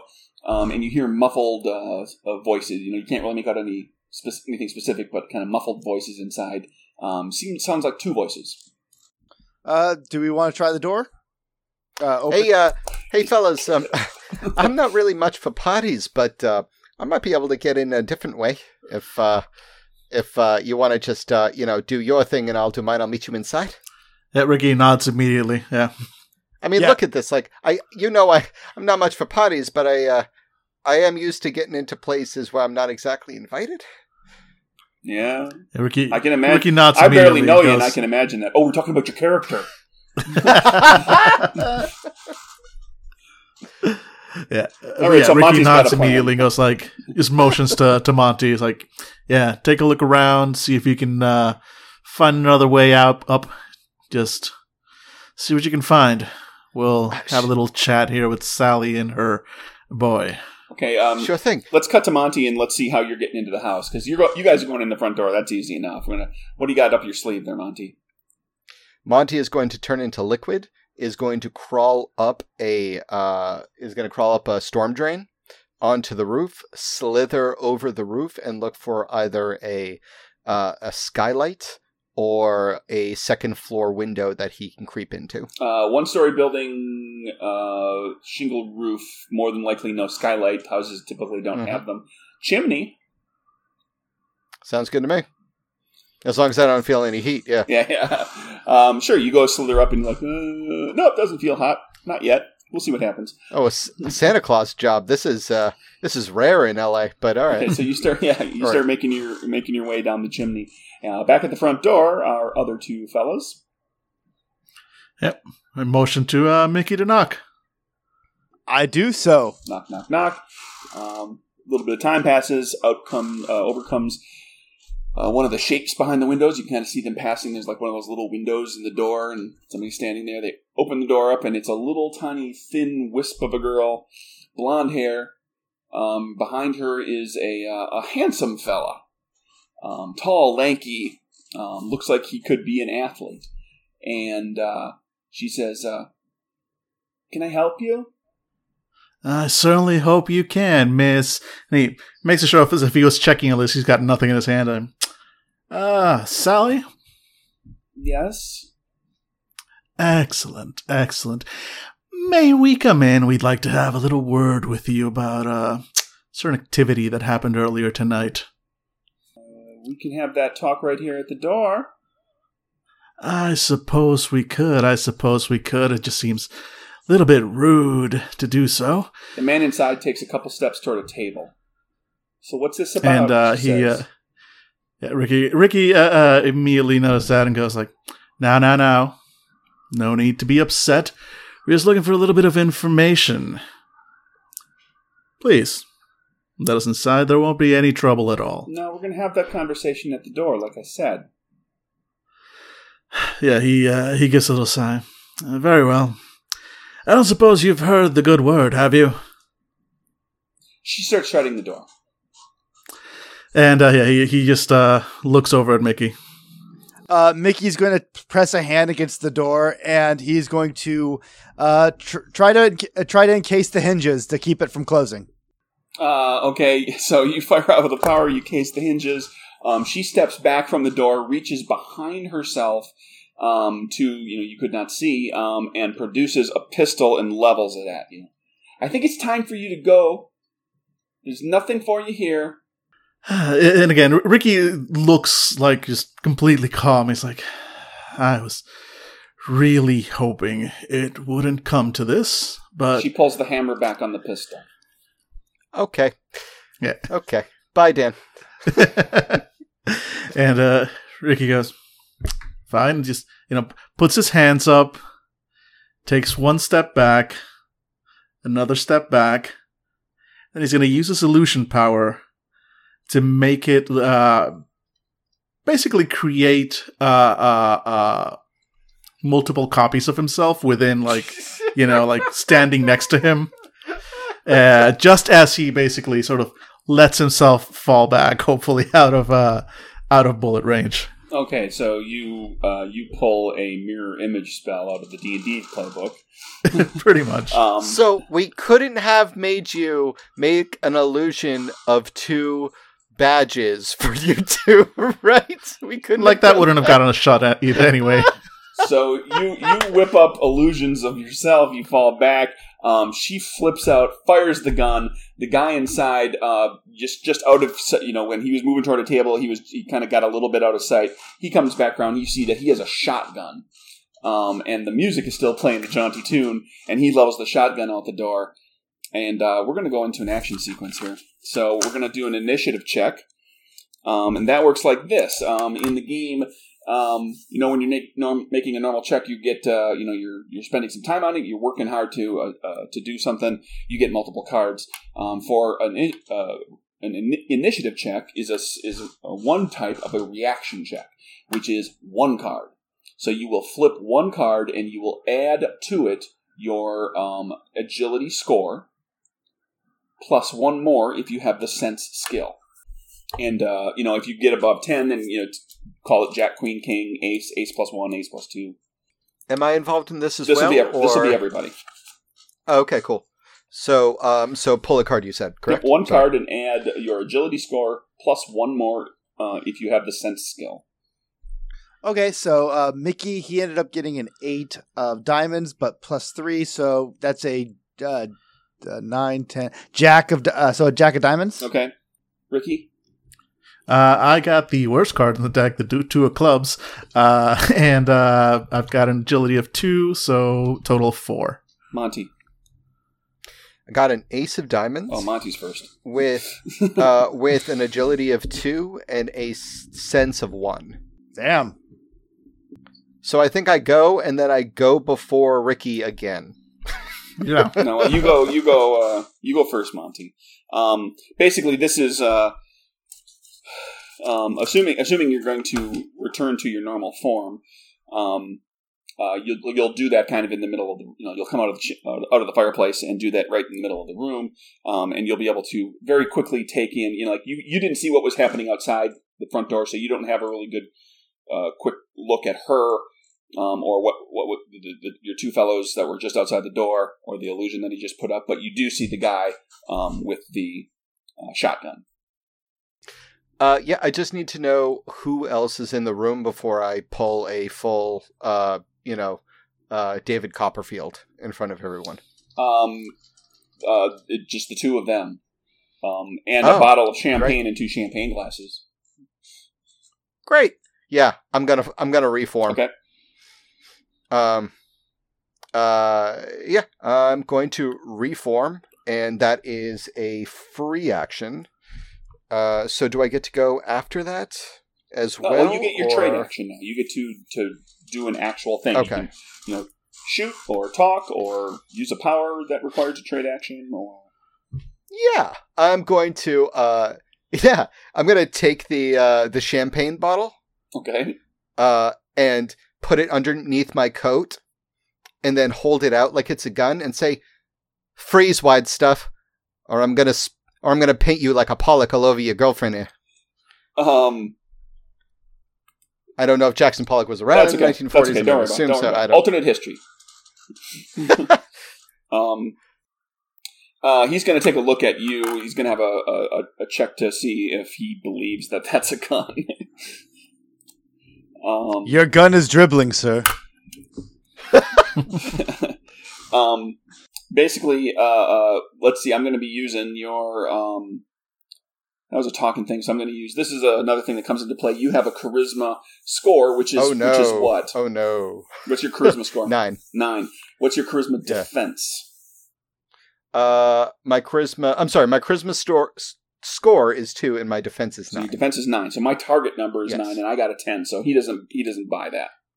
So when your check is opposed by, basically I made a check for him to see if he saw through your ruse, which is based on your performance as charisma, trying to convince him that was a gun. And so your defense is what he was trying to hit. It works the same way, like, your agility defense is your body score, effectively. So, like, trying to hit somebody in combat works the same way. So he doesn't buy that, and he levels a shotgun right at you, and it's the bad guys. Well, we'll call them the bad guys. We'll assume you're the good guys, right? Because you're out for the the holy vengeance. And he levels a shotgun and takes a shot at you, and that's a King of Hearts. So we're going to stick with that. Shotgun does suit plus 2 damage. Hearts does 3. Clubs, diamonds, heart, spades. 1, 2, 3, 4. Hearts does 3 plus 2 does 5 points. Okay, 5 points of what? Of hits damage. What's your hits? What's your normal hits total? My max hits are 12. So you lose 5 of them. All right, I would like to use Moxie to reduce the damage, please. Okay, flip one card. You flip a red card, you get you reduce 2. You flip a black card, you reduce 4. I got a red card. You take 2 less damage, so you only take 3. Okay, great. So I'm down to 9 hits. And the girl in the doorway takes her shot at Mickey, I suppose, right? Because he's right there. Because she flipped out. She doesn't know what's going on out there in the yard. But you were kind of right in the doorway. Mickey you were kind of off to the side a little bit. So we're going to call that cover, which means she's going to be making this shot with disadvantage. So she's down 1 card. Does that make sense? Yes. Okay. So she's going to take a shot and get a king on king, a king of diamonds. Here we go. Pistol does suit +1. It's a diamond that does 2 + 1 is 3 points of damage from a pistol. 3 hits. And what's for Mickey? Yeah. What's the highest suit again? I'm sorry. Spades. Spades is always best. So that's bad guys. Mickey. For the record, I wasn't acting foolishly. Craig, my vice is reckless. That's fine. And I didn't pull the actual gun that I have. I tried to do the thing that I'm not good at, which Dan's character is, which is bluffing. Yep. Because how hard can that possibly be? I say through a face full of buckshot. Turns out it's pretty hard. No. I just had a bad night. Mickey. You know what? Are they 5 feet away from each other? Or who? I'm sorry, the bad people. No, wait, not us. The people we are fighting. Let's say, yeah, they're within 5 feet of each other. Sure. Okay, I have blast boost, so I'm going to use my gold beam on them, and I'm going to pull. I'm going to use my blast boost, so that reduces my card count by 1, and that means I do suit damage to all targets in a 5-foot radius. Yeah. So you make 1 check, and you apply that check to both body scores. So you could hit one and not the other. Okay, cool. I got a king of spades. That's bad news. Okay, so the boyfriend, you just nail him, slap him. I mean, this is suit plus suit damage, so it does 4. And he takes that, and you have the choice at this point. Do you want to kill him or knock him out? Because he doesn't have a lot of hits. He's a regular person. I don't want to kill him. I'm hoping just to knock these people out. Okay, so you basically you pummel him with ice, and hits him in the head. He falls over, hits his hits his head on the table, falls over. He's unconscious. And you deal 4 to Sally. But put some ice on that. She's tougher. She takes it. Ricky's turn. All right. Ricky is, I'm assuming he went last because he literally threw himself onto the floor. Yeah. So he takes a moment to kind of gather his wits. The illusionist is still there, of just 2 of him standing up on the thing. I'm going to use my illusions and you maintaining them, activate. I'm sorry? Are you maintaining them? Or are you extending them? No, so I'm going to basically, I guess, dismiss one or recast or however. Okay. So it's only one of him. Okay. Up top, and activate the physicality boost. Oh, so you can attack. You can attack through the illusion. Basically, and what I want him to do is basically just walk right up to her, because he's just an illusion, so he's not worried about getting shot, and just have his doppelganger just try and grab her gun and wrench it away. Okay, well, hey Monty, turns out Ricky is a coward. Well, let's call that. It's going to be you're going to be doing that with your illusion's rank. Right. So it says here, the illusion attacks using your trait/skill. Oh, using your trait skill. Okay, sure. So that'll be a strength fisticuffs check. Yep, that is my weakest skill. Yeah, fisticuffs covers everything that doesn't have a weapon in your hand. So it's punching, wrestling, grappling, all that stuff. Mm-hmm. So strength fisticuffs against her.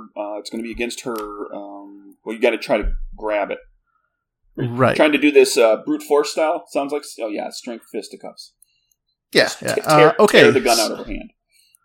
So I think the only way I can do this is spending a moxie, because my strength is 1, and with -1 card because of the boost, I technically can't, I guess, unless I spend a moxie. Spend a moxie right out of the gate, yep. So you only got one card, 1 try. Yeah, so I only got the 1 try. Let's see. Oh my god, 3 of clubs. That's no good. Oh, and it's a failure with a clubs, which makes it a botch. Clubs are always bad. So these cards tonight are not happening. How are we going to botch this? How are we going to? What's the bad thing here? She says. I definitely think that. May I? Because I have a lot of experience with botches. No, you can give it a shot, but I've got an idea. Go. What do you got? Oh, that he blocks the gun and it actually shoots. Yeah, Yeah, I was thinking the same thing, Ricky. that's a little too easy. I'm going to make this a little rougher on him. She's going to look. All right. She's going to look you dead in the eyes and say, "I see through your crap. I know that's not you. Oh, You're not fooling her at all." fair. Back to Monty. And now I'm going to make him go in and fight for real. Yep. Nope. Free action, turn into liquid. And then I'm going to... So, I got shot by the boyfriend, then the boyfriend got blasted by ice. I got shot backwards and hit the wall, and then I'm sploosh into water, and I am sneaking towards or snaking towards the girlfriend, Sally. And my declaration of intent is to crawl up her outfit and jam the gun. Because it says that I can physically interact with objects while I am still liquid. Okay. You're going to try to mess with the gun. So you're going to have to climb her. We're going to basically, it's just kind of a movement oriented thing, but it's not exactly the easiest thing to do because she's, actively defending herself. And so she's going to freak out. This is going to be, like one of those sci-fi movies where the silver metal beast or the weird or horror movie where the goo stuff comes climbing up her and she's going to be fighting it. We're going to call, so it's a climbing kind of thing. So let's call that strength athletics. Okay, cool. Then I get 1 pull for this. So here we go.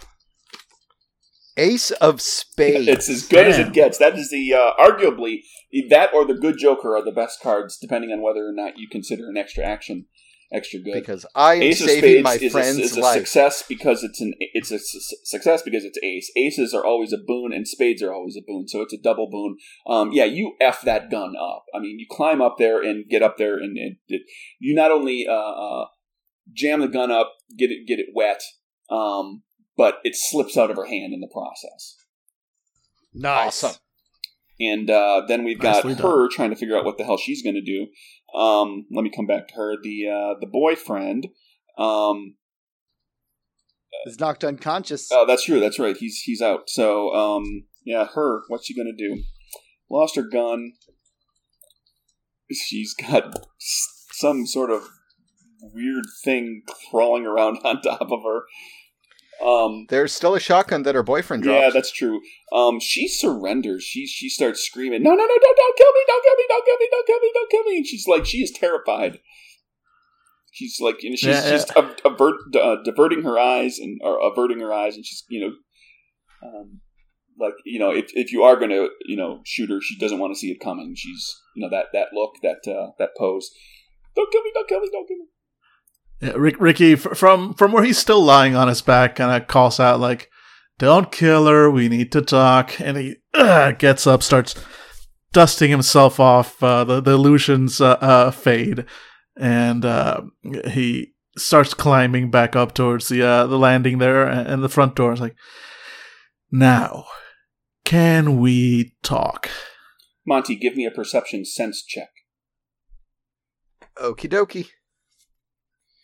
So that is 3 pulls. So the first one is a 10 of hearts. And hearts is so, if I recall correctly. Hearts is it's no extra effect, but it's the second best. It's spades is the only thing that's better. Yeah. So I got a 10 of hearts. That's pretty good. And it's Jack, Queen, King, Ace above that. Yeah, we're gonna stick with 10 of hearts. Okay. You're in the room there. You're the only one who's in the room, fully, and you can still see and sense with your even in the form that you're in.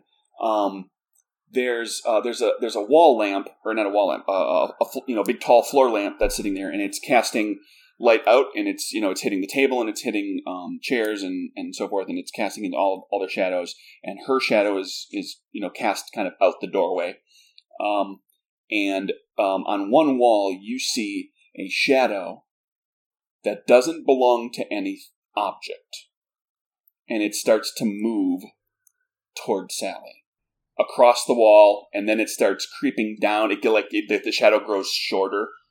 You know how like a time lapse of a shadow growing longer or shorter? It starts to grow shorter, and then it starts to spread across the floor, and it starts to get closer to Sally.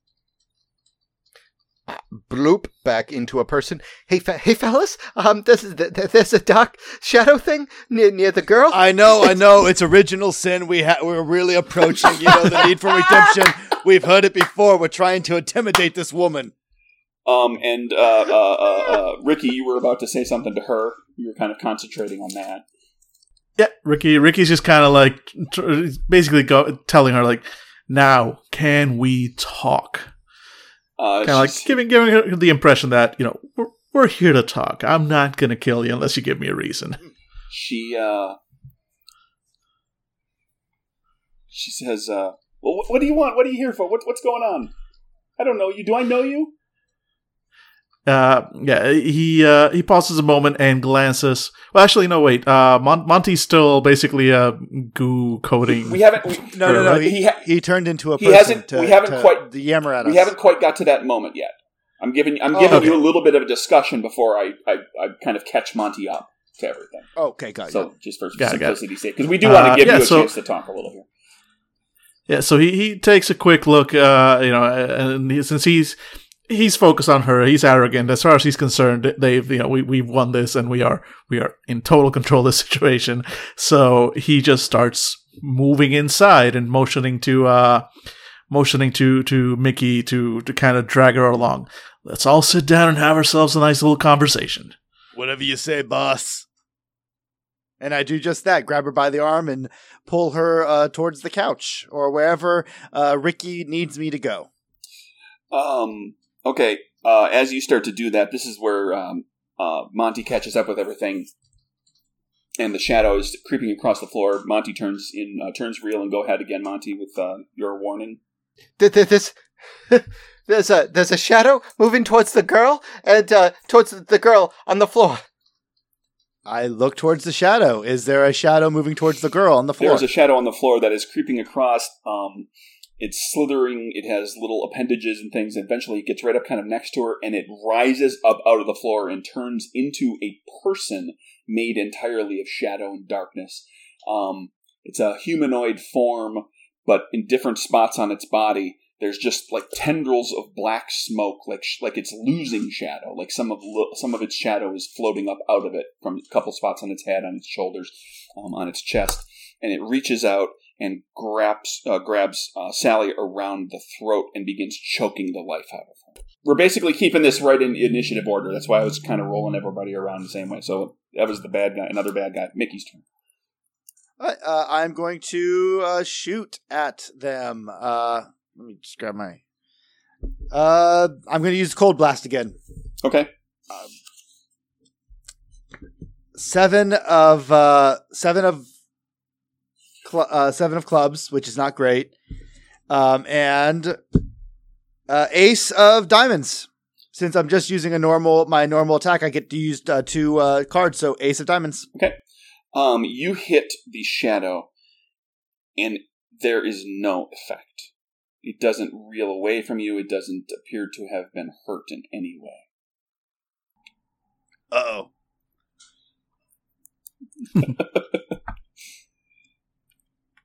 Ricky's turn. Yeah. Oh, Ricky's turn. Yeah. All right, yeah, as soon as he... so you said that the shadow is physically grabbing her. Yeah, I mean, it's a man-sized thing now. It's fully formed, and it's strangling her. Gotcha. Crap. Ricky is going to try and grab the girl and yank her out the door. Again, doing something physical, which is his worst. Okay, so you're going to try to wrestle the girl away from the shadow thing. Yep. Alrighty, yeah. Let's see a strength fisticuffs check from you. Oh boy. Well, it's going to be against this thing's strength defense. Gotcha. All right. Well, I'm going to assume it's got a good one. All right. Well, my strength is only 1, and I don't have fisticuffs, so 1 card. But at least I can spend Moxie on this one if I need to. Oh, King of Diamonds. I'll take that. You tear her away from the shadow. She starts gasping for air again, rubbing her throat, saying, "Get me out of here! Get me out of here! He's trying to kill me! He's trying to kill me!" Yeah, Ricky's intention is exactly that. He's dragging her out the door and towards the car. Okay, and Monty. Okay, so I see all this go down, and if Ricky is trying to grab the girl and get out of there, then he is going to try to assist in pulling her out of there. Okay, so you're just going to help basically haul her out toward the car. The shadow thing, you guys have kind of gotten out of the room. The shadow thing is left in there with, I guess, Mickey, right? That just like shot at the. Well, that just attacked the thing. I've done a lot of things for the crew. Fighting Shadow Beast is not one of them, and he's not interested in expanding his repertoire. So he's going to try to get the girl out of there. So you guys are getting her out of there. The shadow thing's going to come after Mickey. I'm going to flip some cards. That's going to be a queen of spades. I imagine a queen hits you. Probably. Stick with that. Yeah, I have I'm looking for my body 10. Yeah. And that was using the damage boost.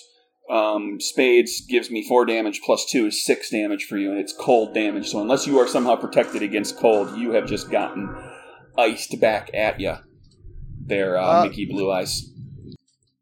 Nope. Yep, he got me. So I'm down to 1 HP. Ouch. You got some moxie. You can attempt to prevent some of that. Yes, I will use one of my last moxie. How do I? What does that do? Flip a card. You get you prevent 2 if it's red, 4 if it's blue or black. I got a 6 of clubs, so I prevented 4 of that. Prevent 4 of the 6. You only take 2. No, that's not bad then. It's not bad. And then it's your turn.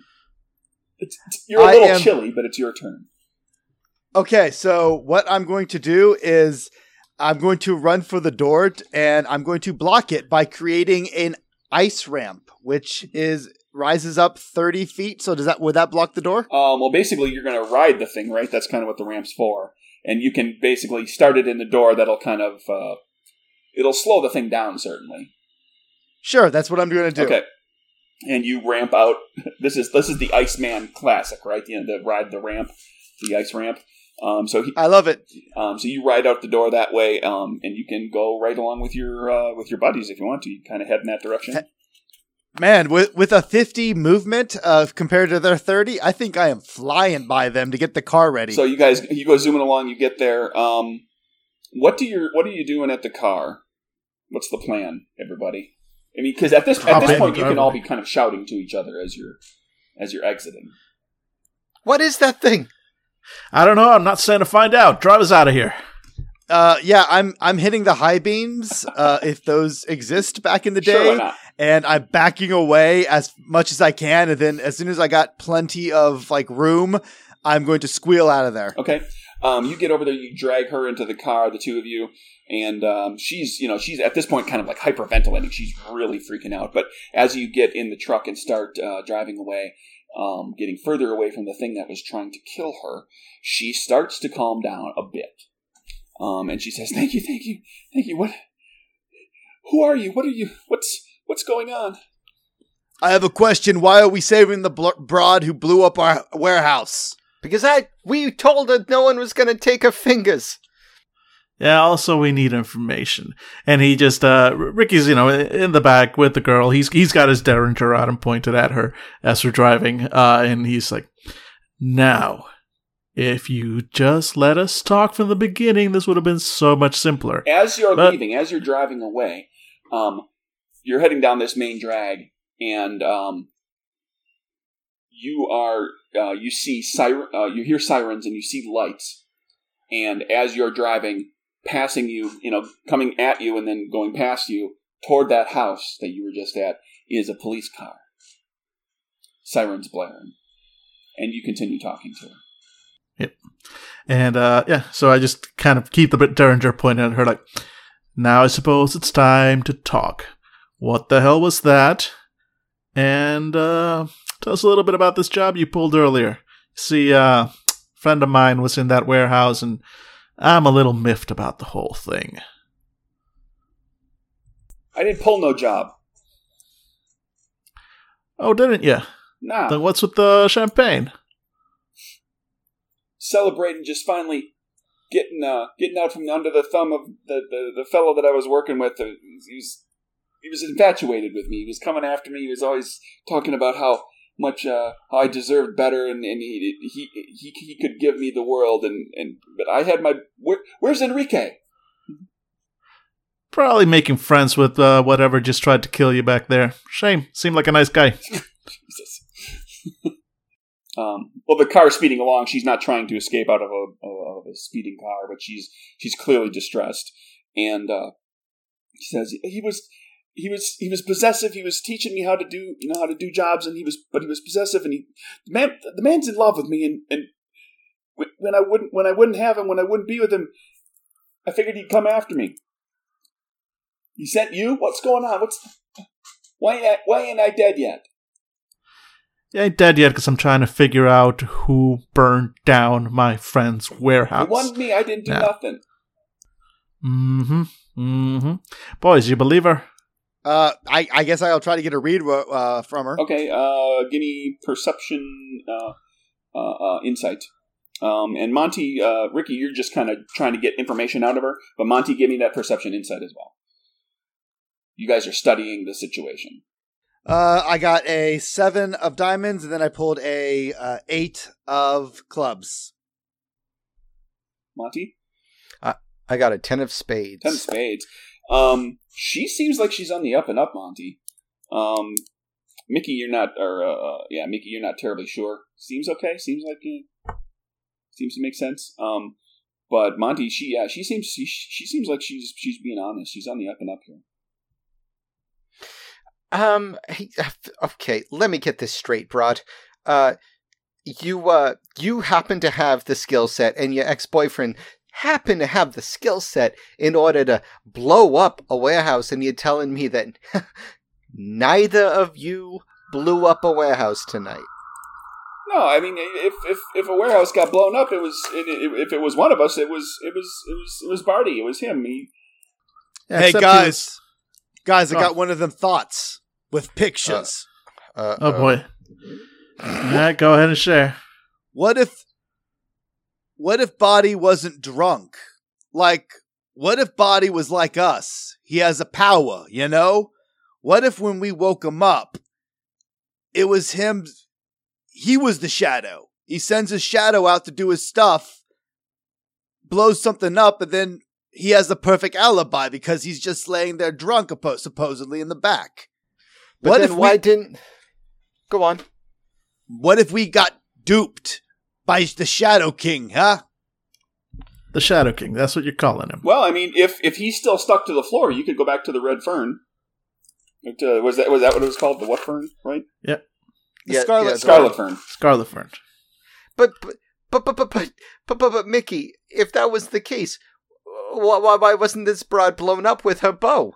I mean, that would be easy peasy lemon squeezy. You just turn the gas on and wait for a match.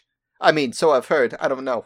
I don't think he wanted to blow her up. He wanted to send some idiots there to kill the bow. I don't know. I'm just the guy driving the car. It just seems kind of weird. I don't think this broad did it. Maybe I'm starting to think maybe the guy that we let go did it. So how about we turn this thing around, drive back to the Scarlet, and see if he's chiseled his way out? You know what? That's actually not a bad idea because you ever get two Japanese fighting fish next to each other in bowls? Then every day. they run at each other. They try to kill each other. Let's get these two fighting fish next to each other. See what shakes out. See, that's what I like to hear. Cooperation, family. Okay, let's go to the Scarlet Fern. You return to the Scarlet Fern. Are you taking her in there? What are you doing? Oh yeah, doing with her? Yeah. Okay. Yeah, we're dragging her in. So you just plowing through the place right back to the room again? Yeah, pretty much. Okay. Well, that's kind of Mickey's thing. We could do illusions, y'all. Can we please? Okay, yeah. Ricky, you make us look pretty then. Actually, can I? Because I know there's a specific boost that's for like stuff you can wear. That's a little rough to do. Like the something that's static is illusions work best for something that's a little static, or if it's doing like a repeating motion that you can just kind of make it do stuff. If you want it to really look like somebody else, there's actually a power for that. Yeah, exactly. It's a separate power, so I don't think I can actually do that. Actually, is your shape-shifting power. Yeah, exactly. So no. So just Ricky, like as soon as people start pouring out of the car and kind of like marching towards Ricky, like, hold on, We are not going in there brandishing guns and tearing through the place. After all, we got to come back here eventually and drink. Well, two of us. So, and he's got his Derringer, and he's going to put a hand calmly on Sally's shoulder and keep the Derringer at her back, nice and pressed, so she knows it's there. And now we are all going to very calmly walk in and make our way back to the VIP section. Nobody acts funny. Nobody says anything. Everybody gets there alive. Capiche? Capiche. He looks to Sally. French. He looks to Sally specifically. She's on board. She just all right. nods and she walks along with you. The group of you walks back through the Scarlet Fern, back toward the corridor there, back to the private room you were in. You get back to the room. It is as you left it before, save for a couple of details. Barty is not there. The chunk of ice that had been affixing him to the floor is broken up, and a bit of it has melted. The bottle and the glasses and everything else that was there, the credenza with the liquor and all that, that's all there. And there is a napkin sitting on the table, and scrawled on the napkin in pencil is, "Not sure if you'll get this. If you did, it's because you got out of there before I called the cops. But I'd like to thank you. I'm guessing one of them, maybe both of them, is dead. See you around. Barty." Barty! Well, I'm just going to be honest with you. That's the worst thank you letter I ever received. Third worst from me, boss. Okay, listen. Give me 1 second. I'm gonna go back. Monty is going to go back over to the whiskey bottle that he talked to before. Pick it up with a swagger and just look right at the Jack Stallion label and say, "Hey, buddy, it's me again. Hey, the fella who is stuck here on ice, which way'd he go?" "Out." I'm gonna point my hand and you tell me which way he go. And I'm just gonna kind of act like a compass and wait for him to say that he way. says out when you're pointing at the door. Cool. Back door or front door? Just the door. The door into the private room. Okay. All right. Thanks, buddy. You Give me a perception, perception sense. Okay. While you're holding the bottle. Because you like this time you were, like, you got the bottle right up in your hand. Ace of hearts. Something smells weird. You're not a drinker, but you've smelled alcohol. It's not very strong. Hey, fellas, you smell that? That's funny. Yeah, I was gonna say it takes Ricky a second to kind of put two and two together in his head. Strange smell, guys who sets bombs. Get the hell out! And he just grabs Sally and books it out of the room. Ricky, Mickey, are you doing anything? Well, yeah, if we're running, I'm going to run along Okay. with him. I have no idea what's going on. Mickey doesn't, at least, but he's good at following orders, so he's getting the hell out of the room. You guys, you book out of there and out to the street. Where are you going? I'm going to before we leave, because I think Monty's put it together as well. As we're like hustling out of the crowd, Monty is going to go up next to Ricky and say, "Is this what I think it is? I suspect it is. Or it's You about think this to be. guy's going to blow this place up?" He kind of pauses a moment. God damn it! And it's right before they exit. They're reaching the door outside. He turns back and just yells out loudly, "There's a bomb in the back room!" And then Monty leans into Ricky and says, "Sorry, buddy, I know you wanted to come back here." And he pulls the revolver out of Ricky's holster and then puts it in his hand and fires it into the air. Everybody panics. And But they get out. There's a stampede. And in the hullabaloo, in the hubbub, and all this, you guys kind of all get jostled around and pushed around and separated from each other a bit. And well, they do. I turn into gas. Sure. But from a distance, you see Sally, and in amongst this crowd that's going crazy, Monty, you get a sense again that there is something following, something watching, and you see appearing finally out of nothing into her translucent form is Henrietta, and she floats up to Sally, who is trying to figure out where everything is, what's going on, and she floats her form into Sally and possesses her. And Sally turns and walks back into the building, deeper into the building, deeper into the building. What do the rest of you do? Oh, wait. Did you guys see that? God damn it, Henrietta. Unless Henrietta has a thing for blowing herself up, I'm going to think that maybe this doesn't have a bomb in it. Or maybe it doesn't. She's just trying to off the broad. So you're in the middle of chaos as this is going on. Are you sticking around or are you getting out? Yeah, we're gonna follow Henrietta. We're gonna elbow our way through and try and get back inside. Okay. You start making your way back. You follow Henrietta, or Sally / Henrietta, as she walks all the way toward the back of the house, and she sits down and just waits. Yeah, we get to the room. Like, Sally, Henrietta, whoever, what are you doing? And Sally speaks, and it's the sound of Sally's voice, but with Henrietta's voice overlaid on top of it as well. And she says, "I'm getting rid of the gal who killed me. She must have learned how Barty did it, and she killed me. It's time for her to die. You should run away, boys. I don't want you in here. I don't want this to happen to you." Henrietta, it wasn't her. It was Barty. He tricked us. We're not done yet. If you kill her, if you take her out with you, I don't know how any of this works. But she's not the one. Let's convince her. Give me charisma, diplomacy. Yeah, can do. All right, first card.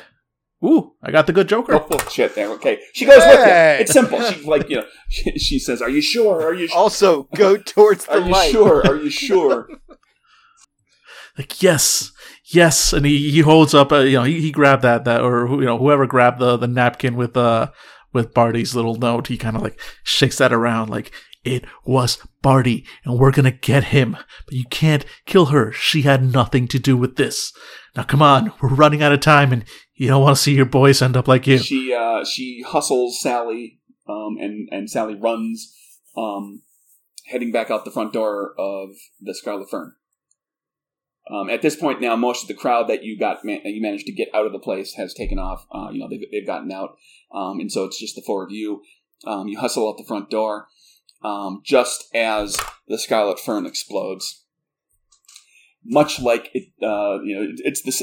You remember feeling this before? Just a few hours ago. You're thrown across the parking lot a little bit, knocked down, wind knocked out of you. Bright light, takes a moment for your eyes to adjust to darkness again. And Sally is lying there, and she gets up. She says, "What happened? What happened?" And Henrietta's voice is no longer there. It's just Sally. And Henrietta, the ghost of Henrietta, is nowhere to be seen.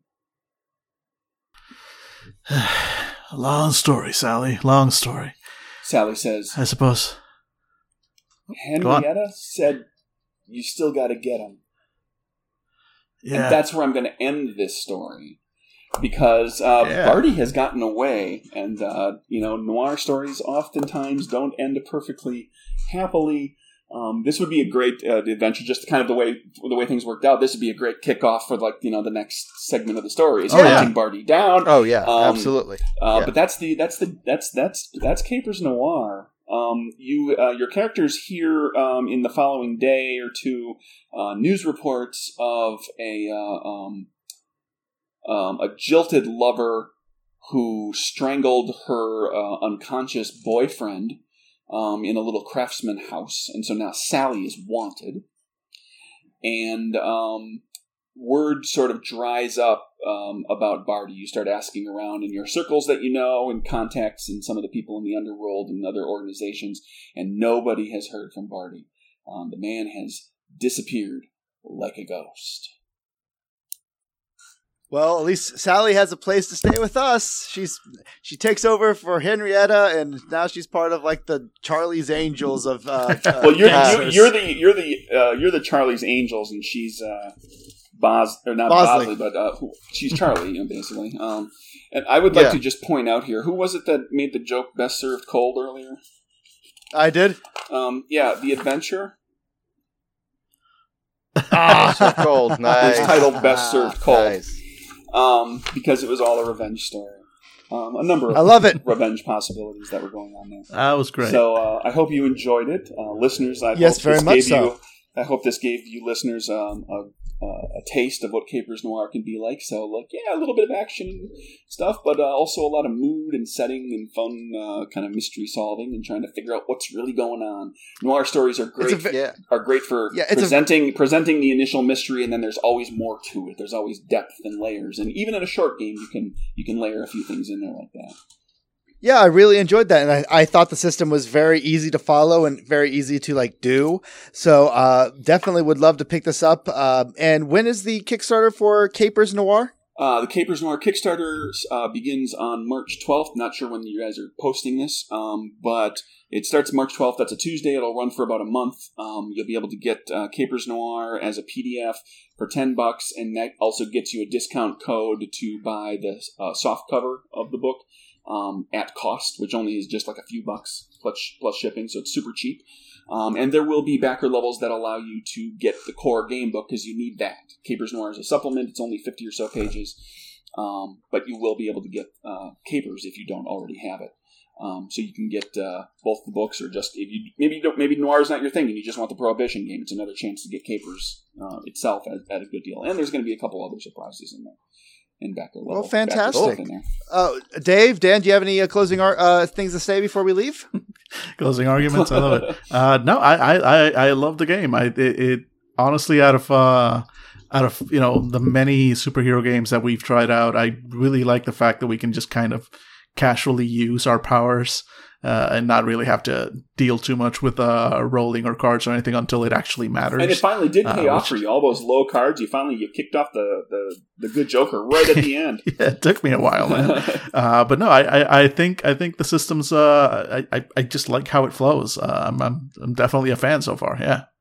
Now, real quick, there was some stuff that I read in the supplement that I was really into, that understandably for time constraints we didn't get to.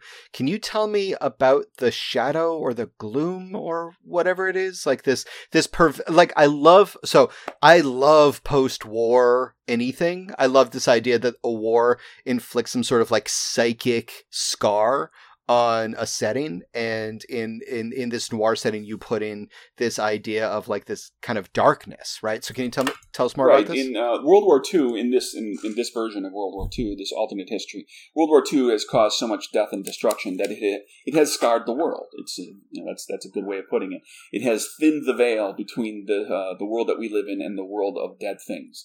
And so even though ghosts and things like that have existed in this world, they've been very, very rare and often just kind of considered stories to scare children. But now with the devastation, it's torn open, and that spirit world, that world, land of the dead, is called the Gloam. And where the veil thins and the gloam seeps out into the world are referred to in the game as gloamings. And those are areas where everything's a little darker, a little colder. People fall to despair, and there's the potential of their souls being corrupted by the darkness that's there.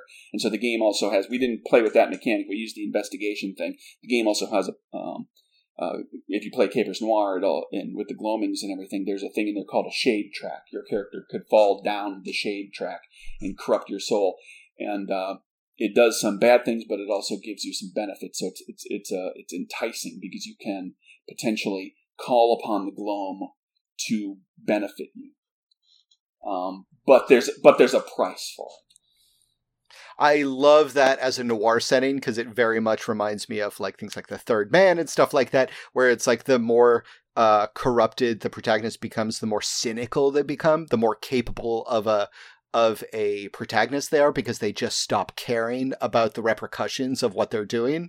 And when I read that, I was like, I'm 1000% in. I love this. I love noir, and I love the fact that you made a mechanic for the pros and cons of becoming a hard-boiled or otherwise noir protagonist. So yeah, we didn't get to it, but I just wanted to ask about that because I love it. And you guys had, like in the core game, you have every character has a virtue and a vice. If you play a noir setting game, rather than having a virtue, you have what's called a beacon. And to an extent, it works the same way. It's a good thing about you. Your vice is kind of your bad thing, that your habit that you're addicted to, the thing that the bad thing that you do. But in noir, your beacon is the thing that you care about most in the world. It's the thing that can potentially bring you back from the darkness. So if you fall down the shade track, you can potentially draw yourself back out of it by embracing your beacon and protecting it or helping it or whatever it might be. It might be a person, it might be a neighborhood that you are sworn to protect, it might be people that are depending on you. There's a variety of different beacons you can choose. Well, awesome. I loved it. Yeah, fantastic. Well, we're getting a little bit late, so I think we're going to have to close up, but how about you say the goodbyes, Craig, and throw out anything that you want to go out there, any last words, last statements, last thoughts that you want us to hear. Sure. I'm Craig Campbell. This has been Capers Noir, which is a supplement for we didn't mention, it's just so weird for me to say this, but the BAMFC's award-winning Capers. Yes, it is. My little game won an award. Woohoo! My hope is to be able to make more supplements, but supplements are a tough sell. Because they don't sell as well as the core game. So the best way to see more supplements after Capers Noir is for Capers Noir to be successful, to not only fund and get made, but actually maybe show a little profit, so that it makes it worth the time and effort to move forward. And I've got ideas, and I've actually got stuff written. If this one does well, I want to roll right into putting something else together. And that one's going to be set in the 60s, called Capers Covert, and it takes you into Bond-style villainy. Nice. With gadget rules. If we could keep on going until we get to like Miami Vice 80s, no, I'm down. I'm so down. The plan is for 20s, 40s, 60s, and then I've got one more idea for something that will actually overarch over all of those and connect them all. Great. Craig, I want you to come back for every single different extension, and we're constantly looking for Bartholomew. Sure. He just keeps getting older and older. He's just our arch rival for decades. Well, if you want to play something in Capers Covert, we got to get Capers Noir funded and beyond funded. It needs to make. Well, Fandible listeners, Fandible listeners, let's make that happen. We had a great time. Thank you so much, Craig, for coming out here. And again, he is from the Nerdburger podcast, so make sure to also check that out. We're going to have the link to the Kickstarter. We're going to have the link to his podcast, and we're just going to have all the links in the show notes. So thank you for listening, and good night. Yeah, and of all the podcasts in all the world, you're the person who had to walk into ours. You're the podcast. Because it's a noir thing. Sure. You get it? It's a noir thing. Okay, we're going to cut this out. We'll fix it in post. Hey everybody, this is Dave from Fandible. Thank you very much for listening. If you want to hear more, go on over to fandible.com and listen to any one of our many podcasts. I'm sure we've got some sort of genre that we've recorded that will absolutely tickle your fancy. If you're interested in following us on Twitter, we're at Fandible. Same thing with Facebook. And if you want to throw some shillings our way, then take a look at the Fandible Patreon. With the money, we keep this crazy train going by paying for equipment, going to conventions so we can meet you lovely, lovely people, and for paying Johnny Law off so they stay off our backs. Thank you very much for listening, and something clever. Something clever. Nothing? No one wants to? I'm literally looking at 4 of my closest friends, and no one's... Thank you.